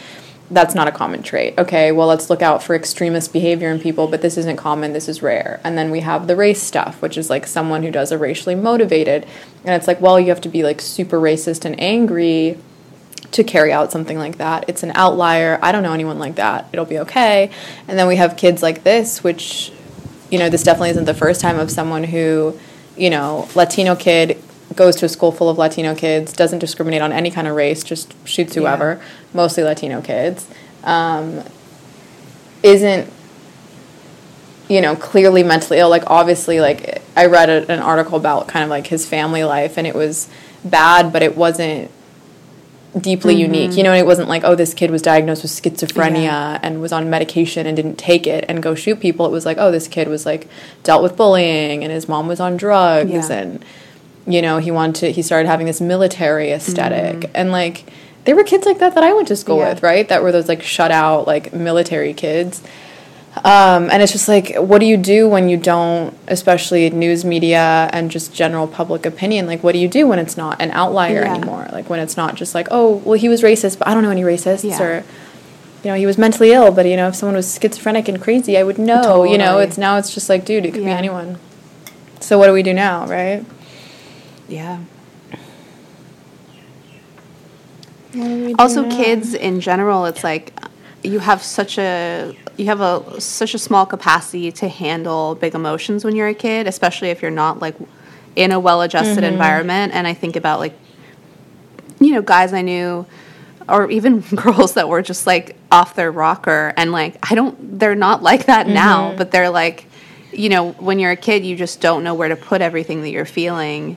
And giving any child like power is, I keep saying child, but you know what I mean, like teenager, is just an ill idea. Like, because if there's a reason you don't let people vote or drive or drink alcohol until a certain age, because we all inherently know on a deep level that teenagers are insane.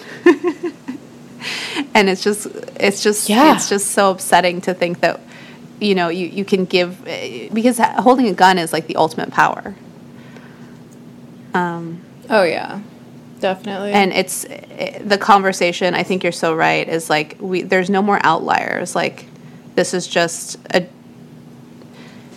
a situation of access to power. Yeah, because the outliers, they almost like feel good because you're like, oh, it's rare and like I'm lucky and this won't happen for a while, right? But this one doesn't feel that way. Yeah. And that's it. This situation also made me realize like how much the outlier narrative is played up, you know, where it's like part of kind of comforting a public is being like, oh my God, this is so crazy and it's never going to happen again. Like, this was such a unique, dark case. Yeah. Like, I don't know. And bullying is like a big problem. And I think bullying can also be tied into like, honestly, the kind of culture that things like Dumois or, you know, a racist organizations or a non-gossip, like it's just at different degrees, you know, like obviously like talking shit about Kylie Jenner isn't as bad as, you know, being a non-KKK 4chan or something, but like they still both allow people to feel entertained and supported in their like hatefulness, you know, in their bullying.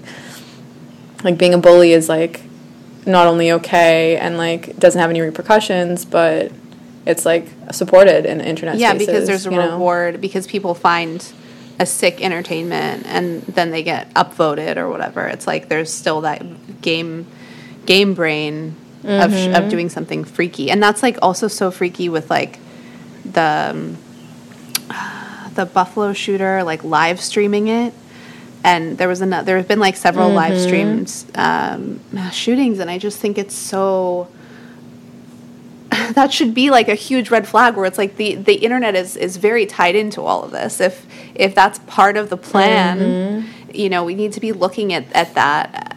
And it's like a form of entertainment. And I saw like there was some show I've never heard of on CBS called FBI that was going to air their season finale, and it was going to be like a school shooting. It was the season finale of a fucking network TV show, and then they decided to like not air that episode.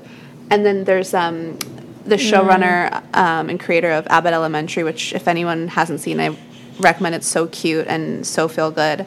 And it's just sweet, feel-good elementary school show. And the showrunner went on Twitter and said, I have been asked by multiple people to do a school shooting episode. What is that even? Where does that come from? Like, conflating these things as entertainment. Like, I don't... Well, that's a hard one. I always have a hard time with that because I'm always like, okay, there's this like line between like, this is entertainment because we're sharing it, and then also like we're telling a story because it's actually happening, you know? Like, I'm always stuck with that. Yeah, but I just feel like... argument. Like, I'm just not sure. I just feel like there's a line of, like, certain things that are so horrific that they shouldn't be, like, put on a national pedestal or, like, reenacted for... Because, you know, I don't agree with that. I also think it ties into the people who, like, do it for fame. So, like, all of a sudden there's actually, like, a show making a thing about it. Like, that's sort of, like, people... winning who want it to be like an entertainment narrative. It's glorifying it. No, I definitely see that. And people's imaginations aren't I think most imaginations like aren't that like vivid or inventive, and so it's like just like this kid started developing a military aesthetic. It's like if you show someone what's possible, like they will do it in a sense. So I do, I guess I feel more on that end now. Yeah, I don't know. Monkey see, monkey do, baby. It's just crazy. Yeah. It's true, yeah. Yeah. Dumois. Dumois say, Dumois do. Dumois. It's just like, I don't know, it's so bad. Dumois. When I hear Dumois, I think of like a New Jersey person being like, Dumois. Dumois. I've never, that's so funny. I've never. Dumois. Period. Like a mobster one. Like someone in a fight with their partner. Yeah, it's like it's Valentine's Day. He came home with like nothing for her. You do this every year, Richie. I deserve Dumois for me. I just need you to do more. No way. That's fucking funny. Dumois. Duke Smoy. Dukes Moy. X.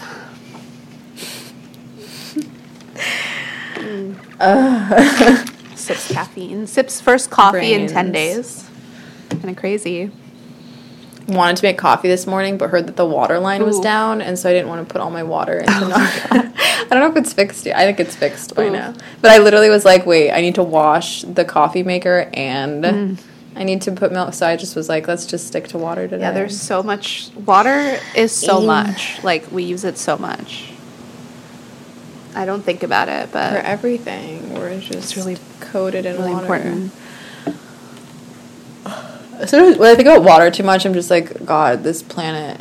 Like, just the fact that it's just like all of our desires are in the wrong place. Oh, I know. I mean, we have such a bad drought in LA right now that we're having to limit our water usage with landscaping and stuff. It's like me with my water line.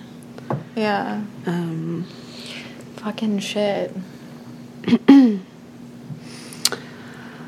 We should just be worshiping water and not be going on anonymous internets. Yeah. How do we make... What would be the Dumois equivalent of, like, water worship?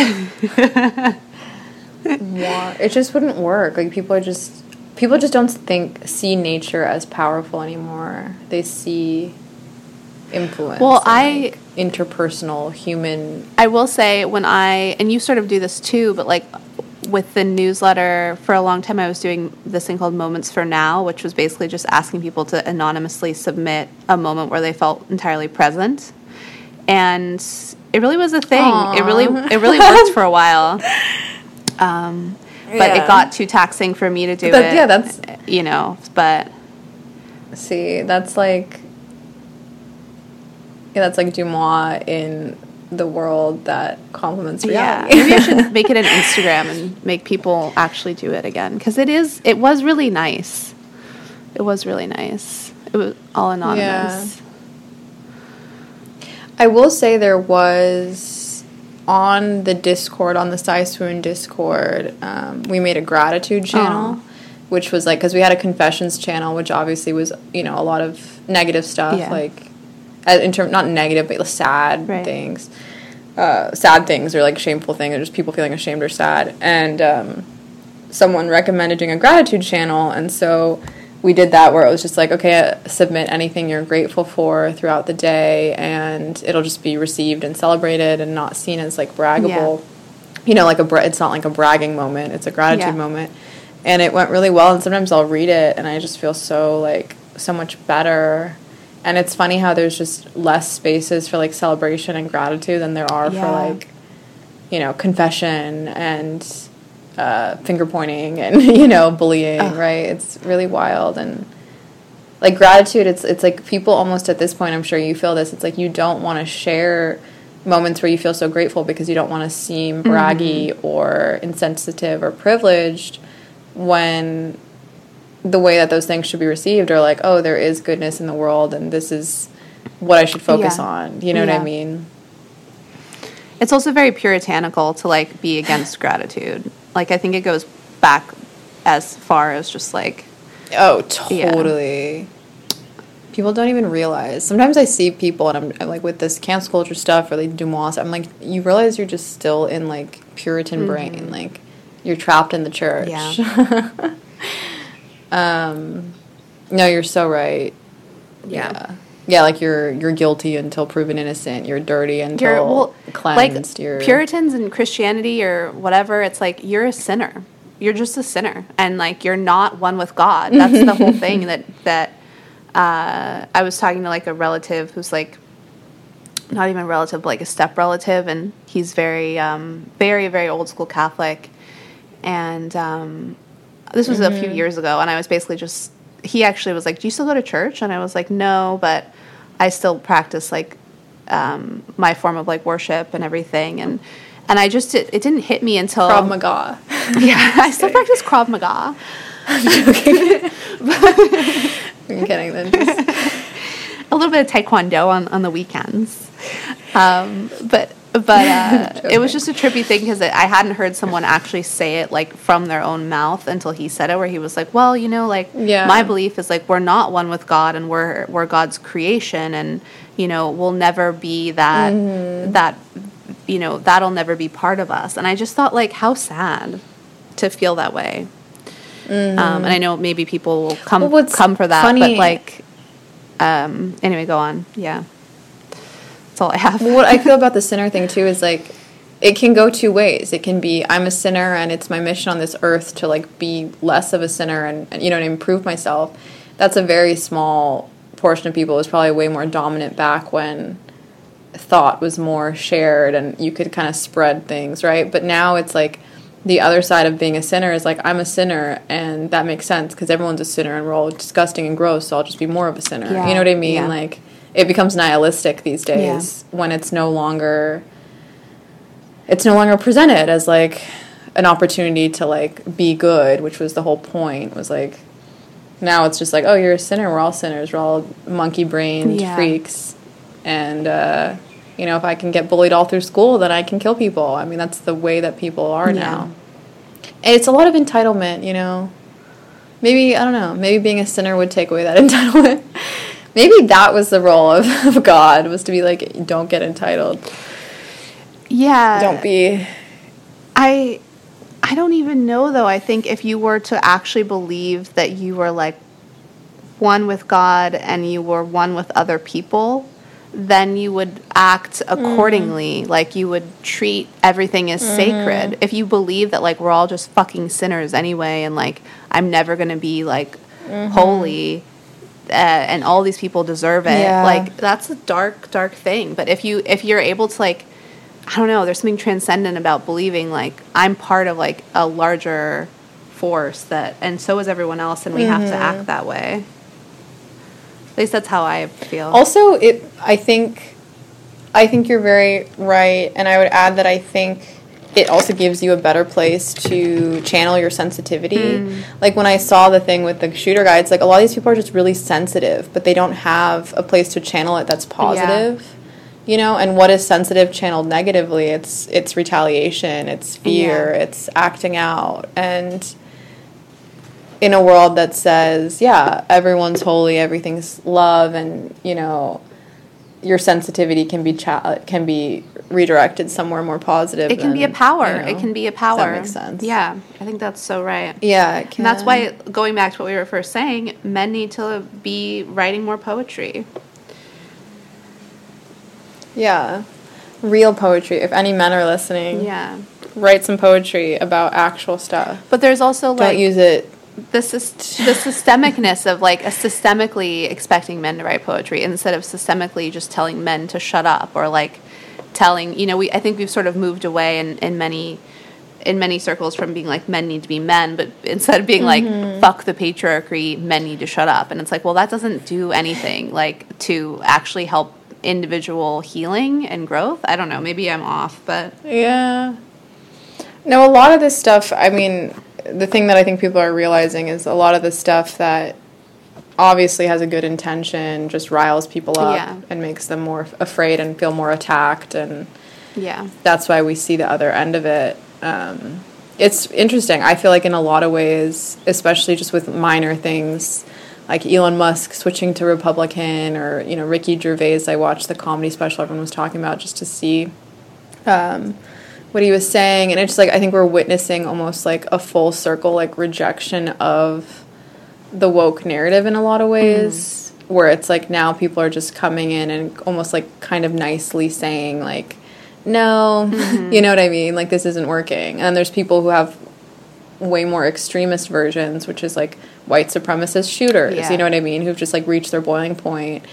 And it just feels like all we've really done, obviously not on purpose, obviously it was well intentioned, obviously it was to like save lives or whatever, like it has kind of turned into this like riled up circus, you know. And I'm seeing more and more like, you know, like Ricky Gervais, like a lot of his set was like him being like, you know, I am a white straight man, but I'm still kicking. Like, it was like that energy. I need to watch it. I need to check it out. I don't know. And I don't know, but in the book I read, The Coming Insurrection, I couldn't find it. or I probably could find it, but there was a part where they literally said, coming instruction by the Invisible Committee, which is like some highly anti-capitalist anarchy literature, he says, he like hates on the activist. And he says that these days the activist should move quietly. Let's see. Here, I have the exact quote. Particularly to be avoided are the cultural and activist circles. They are the old people's homes where all revolutionary desires traditionally go to die. The task of cultural circles is to spot nascent intensities and to explain away the sense of whatever it is you're doing, while the task of activist circles is to sap your energy for doing it. Activist milieus spread their diffuse web through the French territory and are encountered on the path of every revolutionary development. They offer nothing but the story of their many defeats and the bitterness these have produced. Their exhaustion has made them incapable of seizing the possibilities of the present. Besides, to nurture their wretched passivity, they talk far too much, and this makes them unreliable when it comes to the police. Just as it's useless to expect anything from them, it's stupid to be disappointed by their sclerosis. It's best to just abandon the dead weight. Oh, Jesus. All milieus are counter-revolutionary because they are only concerned with the preservation of their sad comfort. And this is an extremely far-left anarchy manifesto. You know what I'm saying? Normally you would read that and be like, what right-wing person said that? And it's like, no, this is some real shit. Yeah. But that's what I'm saying. It's like the activist conversation, it did just stir up some shit, make a bunch of bitterness, sadness amongst a bunch of people. And for what, you know? I think part of it is also, like, it's not, obviously, it's not the activist's fault, but... It's not. No, it was well-intentioned, No, right? but what I'm saying is, like, I think part of it is people don't have the answers. Like, we just don't have answers about, like, what exactly would be a perfect future for everyone, especially in... it's interesting that that's a French book because the French are so much more condensed and it's a compact country in many ways.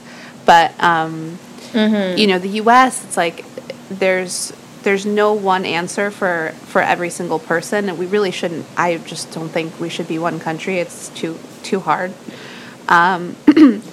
Yeah. But, you know, the activist thing is like imagining... It's just like pushing things without an answer, a true vision for the future that works for everyone. And also pretending that like one answer does work for everyone. Where like ultimately it just, unfortunately, there isn't one right answer. I wish there was. But I think that's part of what it is like it's not like they're actively doing any of those things. It's just that we can't really, I don't know what the answer is, but they sort of have to pretend to like move their message forward, right? And then that gets people upset. It's true. It can backfire. Yeah.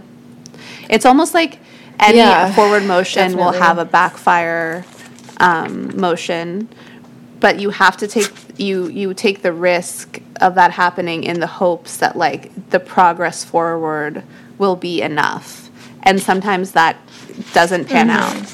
Do you know what I'm saying? Just like in general. Yeah,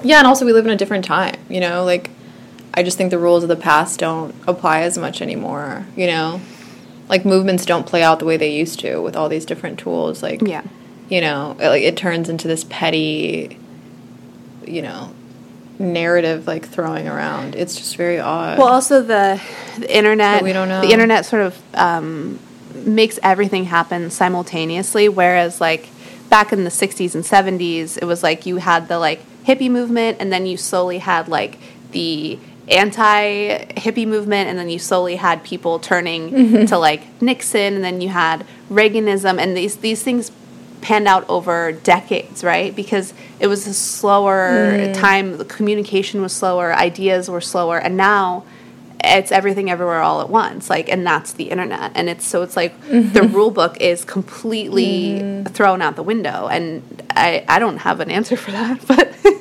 I think that's a big part of it. Yeah, no, it's true. Yeah. And I'll say one more thing, like, the sentiment of progress not being real is, like, progress is only real when everyone believes in it, and progress cannot be attained without a concept of time that includes, like, a beginning, middle, and end, or a starting point, an ending point, or an end goal, you know? And when the medium of living right now, or the medium of communication right now is literally, like you said, everything, everywhere, all at once, it's like the medium doesn't even really have kind of space for progress either, you know? It's not like you said in the past, a decade to decade moving forward and, like, people realizing things, and it's just kind of like this chaotic everything at once, everyone in the room, everyone's important, everyone can be anonymous. It's like we don't have control over our time anymore. You know?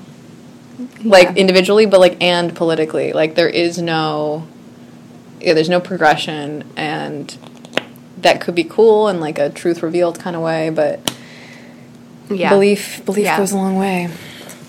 It's very interesting. Also, like, politics and individual, like, life are so different, and so it's like you can delve spiritually into the idea of, like, I don't have control and everything is unknown, and then you, like, try to, like, legislate something, and it's, like, a totally different ball game. It's like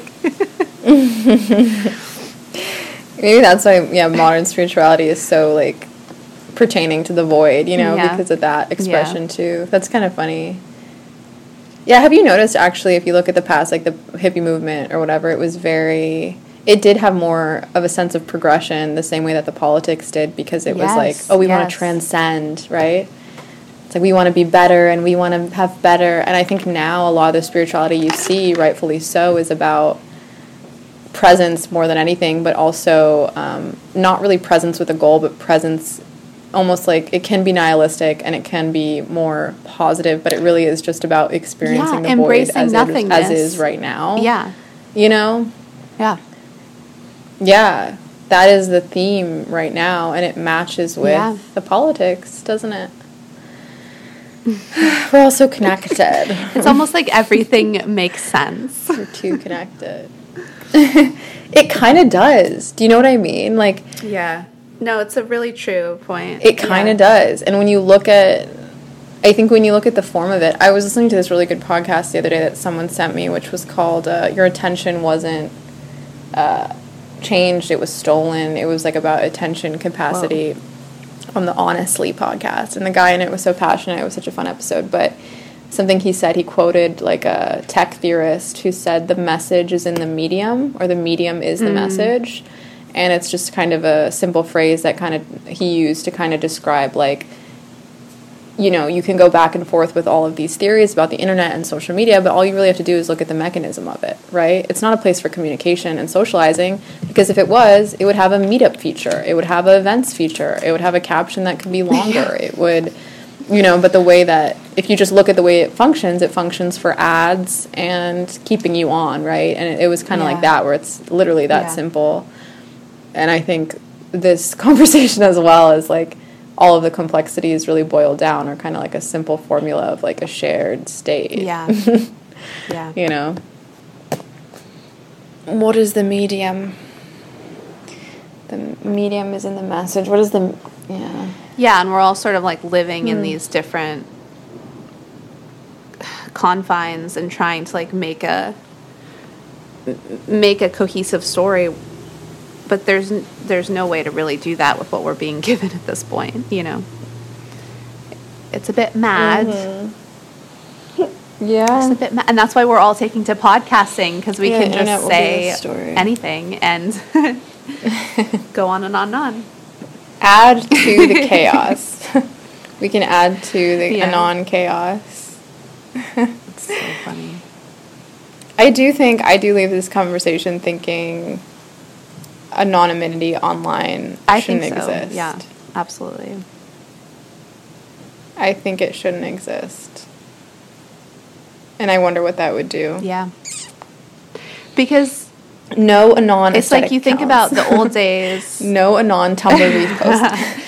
You think about the old days where, like, you know, and still obviously mail is delivered to your house, and it's like If you thought about every single thing you subscribe to online being delivered to your home, that would change everything. If you felt like there was a groundedness to like what you do on the internet. But there just isn't. Nothing about it is grounded. Ooh, yeah. Yeah, like also I just thought of like porn addiction, where if the porn someone watched, they had to go in a store and buy it on a video. Yeah. It's like maybe they wouldn't really have that issue because they'd have to really ground themselves in the reality of purchasing that thing. Yeah, I mean when you go to the VHS store, like the porn and stuff was behind a curtain, and you had to go through that act of literally going behind the curtain to get the thing and walking to the front and exiting the curtain. And showing a stranger what you're about to watch and get off to. The accountability and the there. ritual. You guys want to talk about accountability? The grounding ritual of it all. Nothing. Yeah, the ritual of it. We're losing a lot of what makes us who we are. We're leaving. That's the thing, is like, if you want to talk about if it's right or not to go to space, or when we had that whole conversation about like preserving consciousness, like whether you think it's right or not, it's kind of the trajectory. Preserving consciousness. We're becoming less and less. Yeah, because we're just becoming consciousness now. Like our bodies are these literally just things that we maintain. Physical reality is just something that we maintain to have consciousness and expand consciousness, whatever. But in the past, it had a way more of a stake in everything we did. You know, it's funny. Like the ritual aspect, like you said, it's like the physical ritual of life is shrinking. The accountability is shrinking. Like, I think we finally figured out what the definition of accountability is after complaining about it for so long. Like, accountability is like being seen. Like, it's having it on record. Like, it's like being on record and seeing others. Like, it's putting like in the work. Yeah. It's having like what you did accounted for in a very form-centric, physical way. Yeah. You know? It's I know what you did last summer. Yeah. Also, okay, well, whatever. I could just fucking keep going. Here, give me. Nothing. Okay. I'm not going to get into it. I was just thinking about the paradox of like accountability vibes versus like, you know, no, I sound like a formed thing, but just kind of like, there's just this, whatever, I'll figure it out later. I don't have a complete cohesive thought. There's a paradox, and it's growing. Figure it out later. The Paradox Grow House. Paradox house. I wish, like, you know, there's like hype houses for like TikTokers. I wish there was like an incentive like that for like spiritual people. Oh my god, like, I know. This is the Paradox House. This is the Illusion House. Oh my god, what if we had an illusion house one day? That would be amazing. Yeah, just like a bunch of content creators like figuring shit out psychologically. Today I was in the pool with Divine Mother 333 and we had this conversation about the way that the water was sticking to our skin as we left the pool, and I had a metaphysical download. Right there in the infinity pool. I would watch that show. Right there in the infinity pool. Have you ever been in an infinity pool? I have not. I've been in one, I think, that was not... Wasn't as infinite as you would want it to be. It was like... It was infinite from, like, they called it an infinity pool, but it was only an infinity pool from, like, certain angles. Yeah. Does that make sense? Because it wasn't on the edge of a cliff. It was, like, on the edge of a hill with another hill kind of, like, under it. So it was, like, from an angle it felt like one, but you really had to be, like, in the pool. Not in a way that mattered. not in a way that mattered. That's so funny. But they call it their infinity pool. Those wretched... Oh, my God. Du-moi. Du-moi. Du-moi. Do the work. Du-moi. Du-moi. Title of ep, Du-moi. Damn, this episode is long. About... Title of ep, Du-moi. It's phonetic spelling of... Du-moi. Do more. Do more. What should the title be of this one? It's so many things. Do post du mois. I was like, there's some. When we were talking about water, there was something that one of us said that I was like, that's kind of funny, but I can't remember now. Sure, it'll come up in the edit. Oh, if du mois had a water version, we'll figure it out. Come up in the edit. That's funny. Oh my god, I just got an ad from Grubhub, like an alert, and I'm like, do you know where I am? That's so sad, actually. I would actually love to Postmates a burger to Your myself Pavlovian right now. response was like, oh yes, I'm hungry. I know, yeah. That's how they get you, you guys. Stop consuming. I've been Instacarting and... What if that's our title? Oh my god, stop consuming. It has nothing to do with anything. Just stop consuming. Instacart, what? Leave it. Burr.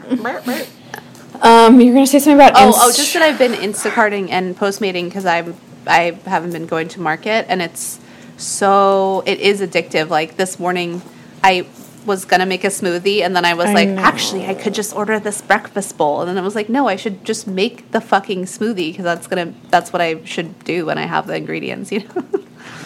But it just feels so easy. Oh, 100%. Yeah. Well, it's like we were saying, it's like the porn and everything. I mean, that's why we've evolved to this point. Yeah. The ease of consciousness without any effort. Oy. But I do like cooking. Yeah. There's something like spiritually grounding about cooking your meals and stuff. Oh, I love cooking now. I never did, ever. Oh my god. Yeah, that's amazing. Woman. It's amazing to hear that.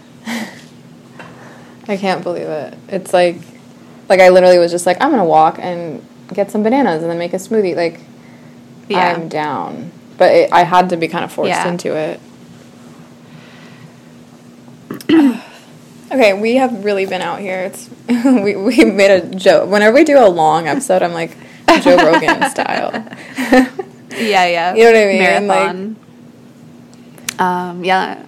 Like astrology podcast style would be like 25 minutes, and then Joe Rogan style is like 3 hours. What if we were the next? I wish we were the next Joe Rogan. And everything in between. Not in like the crazy way. But just like everyone listening. Yeah, we just sat here. We would have to interview people. That's true.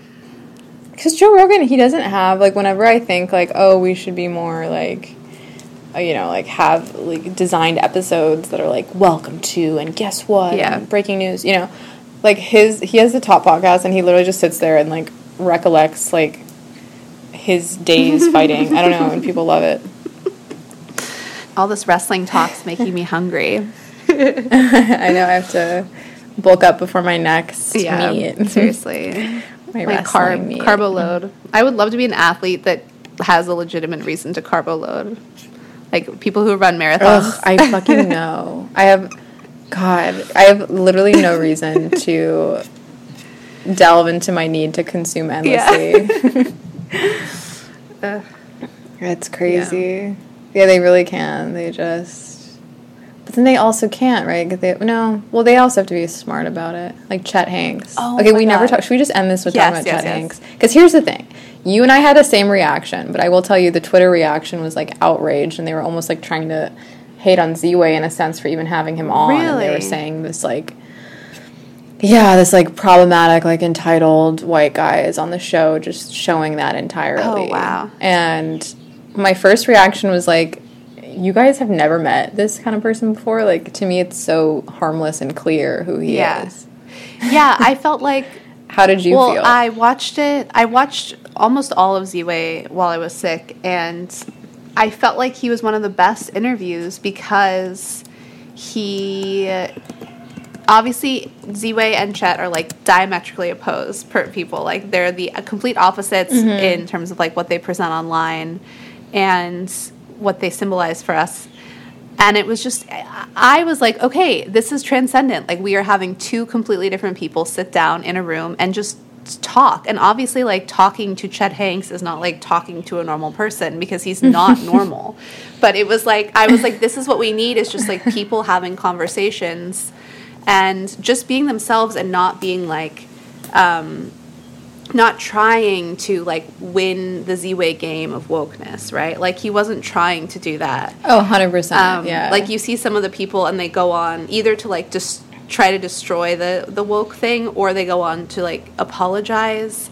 But the way that like the way that her Showtime show is it feels sort of like a game show. And so he just like didn't, I don't know, I just felt, I was like, okay, like, doesn't this sort of, like, take away the boogeyman that is Chet Hanks because he's just literally, like, he's just a clown. He's just a clown, and that is what I walked away from, and I was like... He really is just a clown. Yeah. So that's what I thought. And he's just the epitome of that type of guy. Yeah. I dated a Chet Hanks for a week who literally... lived in the same building. Like, there's this certain type of dude that grows up on the west side, deep west side, like Marina Del Rey, Venice Beach area, who gets addicted to weed really early, gets super Venice Beach style tattoos, which are just kind of these, like, you know, cursive writing and, like, scripture, and they blow up their whole backs. It's basically, like, they kind of pull from, like, gangster aesthetics without being gangster, but then also, like, weirdly the gangsters, like, are chill with them. And I think that's part of the point. But it's like a West Side Gangster is like a specific kind. And they wear white tube socks that are high, usually Vans or mostly Vans, like basketball shorts. Maybe they play basketball at the Venice spot. Like, they're just a typical type. I went to school with a lot of them. I dated a guy who I had a huge crush on in 8th grade. And that's when he was like a cool hippie dude. And then by 9th grade, his weed addiction turned into, like, gangster vibes. And I think I broke up with him because of his aesthetic. I was like, okay, white tee. Like, you're this white guy with, like, a white tee and, like, white tube socks. And your dad lives in, like, a penthouse in Marina Del Rey. But Chet is the same fucking thing. And, like, but that's the thing is, like, they're... what it really is, whether it's problematic or not, like, what it is these guys who they really like black girls and like black culture and like grew up on rap and like smoke weed with like, you know, the skaters and shit at Venice who are very diverse. It's like all kinds of people over there. And then they kind of like adopt it, and then, you know, and then later they're like, you know, they're questioned, but it's like, I think when you watch it, it kind of makes sense. Yeah, it's it's like a natural trajectory. It's like when you put those people in the context of the real world, like they're seen as like complete out of touch, like bozos. But it's like in their own context, they do, like, you're like, oh, I totally get how you got here. And it doesn't totally. I'm not saying like there should be so many more Chet Hanks in the world, but I'm like, it's just like, it's a very, I'm not saying that, I'm just saying it's a very natural trajectory. This is what peak performance looks like. But it's so funny, even to the fact where like you see the part where they meditated together, and it was like, and then he was like, "Buh," like at the end, and it's just like he can't help it. That was so typical. Literally, I've met him so many fucking times. Like, not Chet Hanks, but the Chet Hanks person.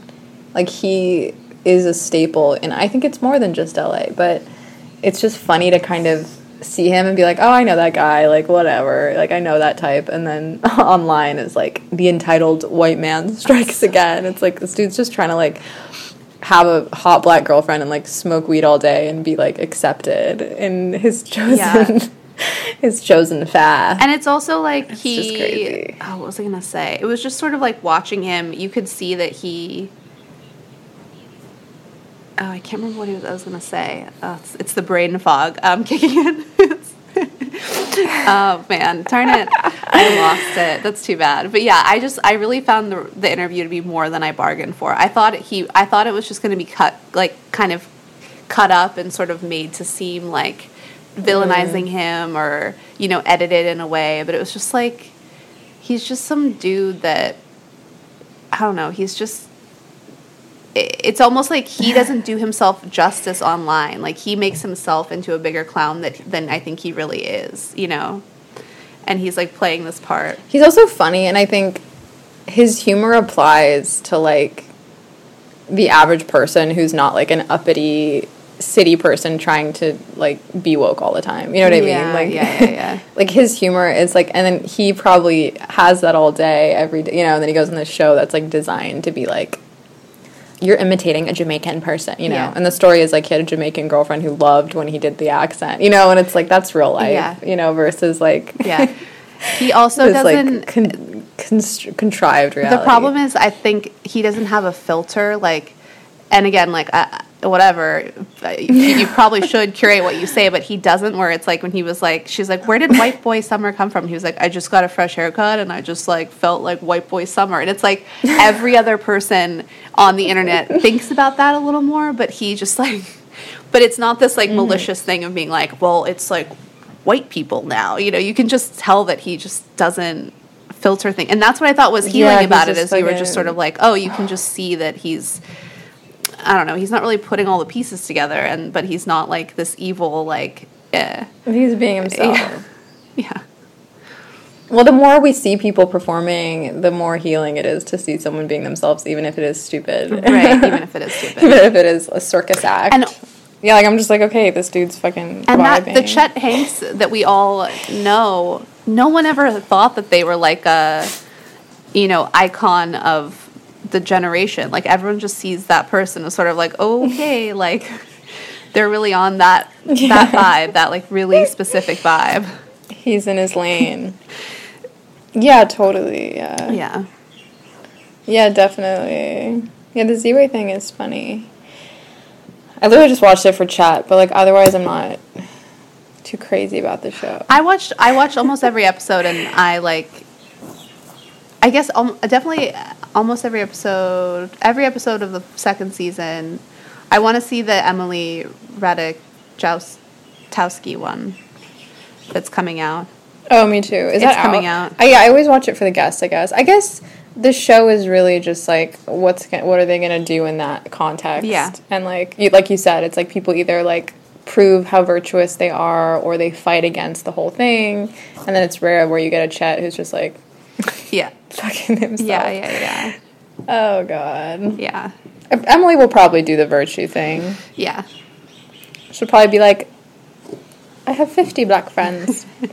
She's not British, but I thought she was for a second. I definitely understand why you thought she was British. She'll take off a mask and be like, I've actually been black this whole time. I've actually been British this whole time. And then she'll be the most virtuous. I've actually been British. She'll be really good. I know she'll be good on there. We'll just have to tune in and find out. Yeah, it's the best show of the year. Dude, the new season of Atlanta is crazy. I know, I'm waiting to watch it with Chris because we need another show, so I'm excited. You should. Yeah. It's very, very, like, you have to pay attention. Like, if I find myself even slightly, like, sleepy, I'm like, we can't do it right now. It's, like, very... It's weird. It's excited. Funny. It's, like... It's kind of Portlandia-ish in some ways. But from, like, a different angle. Like, a less lighthearted angle. So, you know, there's that. But it's really crazy. Yeah, I'm really looking forward to it. All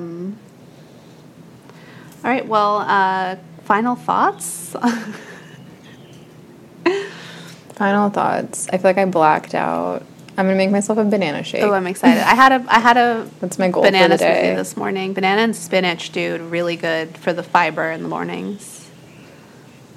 Oh, really? Maybe I should get some spinach then. Because I realized, like, I have this yogurt I got that just makes every smoothie taste good. And I was like, that's all I gotta do. Yeah. Also, ice. This is my final word, is that my dad used to make avocado shakes, which was avocado, banana, milk, and, like, hella sugar. But what made it taste good, he said, was putting ice, because an ice-cold, like, avocado-banana mixture just tastes like the sweetness gets highlighted.